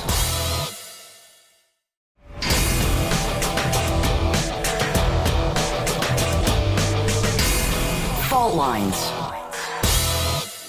Welcome back to Fault Lines on Radio Sputnik. My name is Jamarl Thomas. I'm joined with my co-host, Manila Shan. We are taking your calls. The number is 202-521-1320. That is 202-521-1320. And we're going to start off with Tarif in New Orleans. Tarif, what's going on, my man? How you doing this morning? Hey, buddy. How y'all doing? Thank y'all for taking my call. First, I'd like to say free Julian Assange. I have two comments. My first comment is dealing with Elon Musk with that tweet he sent out yesterday.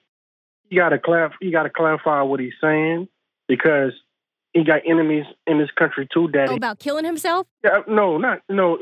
Or like someone's after him? Yeah, like because he posted that tweet about the Russians or whatever, and if something happened to him, then people say, "Where's the Russians?" But it could be the deep state, because they don't like the fact that supposedly that he's buying Twitter and going to allow free speech on there. I think so. I think it's best thing to clarify that and say, you might have some people in this country don't like him doing what he's doing. At least we can keep an eye out, Yeah, but Tarif, remember, he's the richest man in the world. He's got a lot of security. He'll be okay. A lot of security. He will be okay. He got food tasters, I'm sure, before he takes a bite of some laced up food. It's like, ooh, that cake looks good. Like, Sanchez, come here. Right there. Taste that first. Taste that, buddy. It's like, all right, he didn't die. All right, give the rest to me. Yeah, I'll take the rest. I'm sure. What's the second thing? Second, my second part is dealing with the regime change in Ukraine, because it's going to end up into a regime change. I'm watching things on the internet. Putin, I got to make 2 points with this. First of all, the longer this war goes, the more it hurts Europe. They're struggling. Oh, of course. Yeah, of course. That's obvious at this point. Okay. So in Ukraine is definitely struggling. You got Europeans in the West that's starting to hate Ukraine refugees now. Okay, and you got people starting to wake up in the Western Ukraine, have given reports that their husbands are not coming back, brothers and sons are not coming back.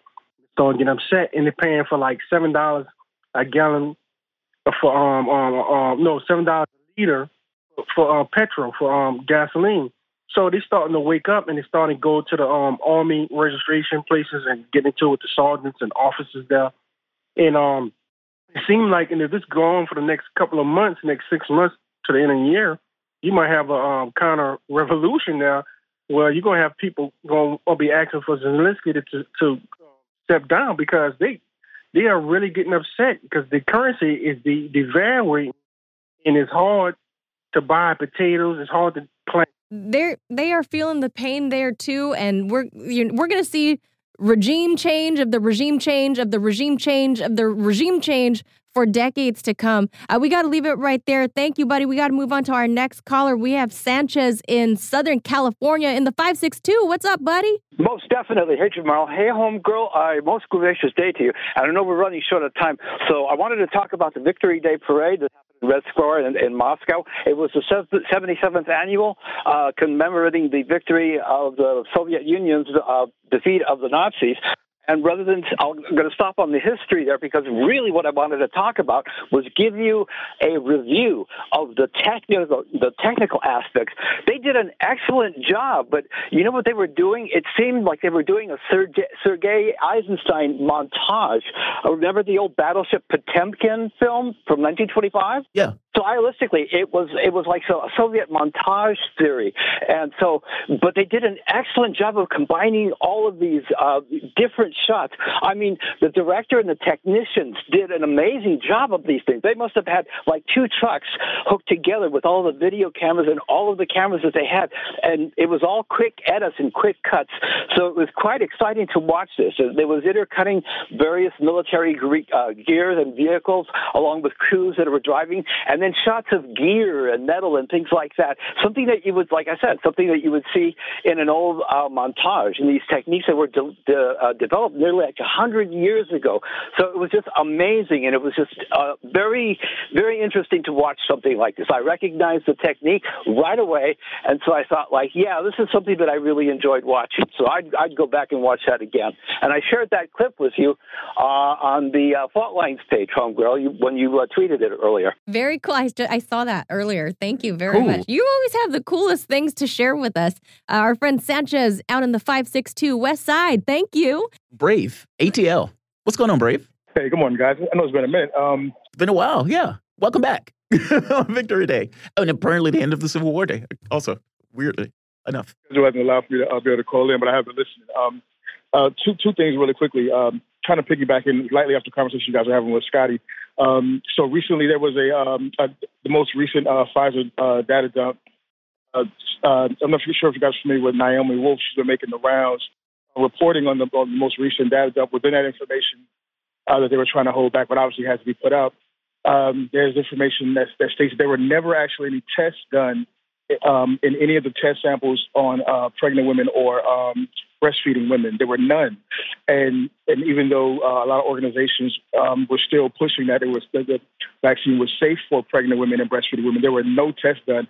The only tests they actually did were on pregnant rats out of France, apparently. There were no actual tests done. And so what's going on, there are a lot of medical problems that are popping up in pregnancies because of it. So that's I think that would be something cool you guys can look into, possibly doing a segment on.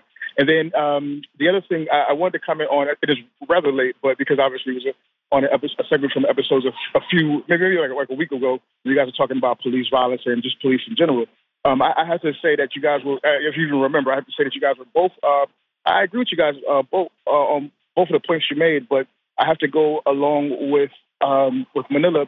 I personally feel that police and all public service members that put their lives on the line should be paid more, to include military, to include firemen. They should be paid more. If you look at the salaries, it's not good. But then, and what you would get from that is, well, theoretically, what you would get is a rise in standards. When you consider what doctors have to go through, or special forces soldiers have to go through before they're ready to be before they're combat ready, even after being soldiers, that's intense training, and the average police officer does not get that amount of training. So I think that if those that pay was raised, expectation on that job qualification for whoever's applying for that position will be raised as well. And I'll leave it. Thank you, Brave. Solid points, Brave. Appreciate that. Malik in D.C., and then we'll go to Robert in Montana. We'll go to Malik right now. Malik, what's up? Hey guys, yeah, I'll have to discuss that with Brave off the air. Yeah, I know, right? I know, right? I know. Yeah, I don't buy that premise, but hey, it's his point, right? Well, what's going on, Malik? Absolutely. I love and respect Brave. I wanted to very quickly touch on the Elon Musk thing, and one of my last calls, I said to you guys, with the history of the U.S. government and its consistency and always backing the most treacherous regimes around the world, and that Elon Musk has several contracts with the federal government, and obviously he's I would compare him to the industrialists of the Nazi era that aided the fascists back then, and I think that Americans need to take a very hard look and self-reflect on our government here. And someone like Elon Musk, I think, should, hopefully we will all be alive. Some of us will be alive at the end of this conflict. And, that someone like him should be prosecuted. Oh, I'm grimacing over that. Tough. Yeah, we should note Hugo Boss dressed the SS men, and I wouldn't say that, Hugo Boss should be banned today, his clothes, but, but that's an interesting take. Malic in D.C., thank you. Yeah, that's too strong. I think that's too strong, Malic. We're going to have to debate that one day. Robert in Montana. Is this the Robert I think it is? It is. Howdy, y'all, and good morning. Howdy, Robert. What's on your mind? We got about a minute left. Sounds good. I'll go as quick as my slow southern drawl will take me. I was just thinking about all this stuff that's going with Russia and what have you, and I think where most Americans are missing the point on this, both normal folks and government both, Russia they have an understanding of their history that we don't have here. And because of that, the Russians read. And so they read economic reports. Like I was taking a look at the bond markets this morning. The 10-year bond is inverted. The average American family right now is living off of credit card debt. And I think the Russians playing a long game with this thing in Ukraine. Like they're not looking to win this thing in 3 weeks. Robert, we're going to have to cut in. I appreciate that. You are right. And I think you are absolutely right. The inversion of the bond market is something we need to pay attention to because it often indicates a recession. But look, I want to thank our producers. Yeah, our producer, engineer. I want to thank my co-host, Manila Chan. I want to thank all of you, all of the callers. All the rumblers. You guys have a great, great day. We'll see you first thing in the morning. Have a good one, guys. Hasta mañana. Fault lines.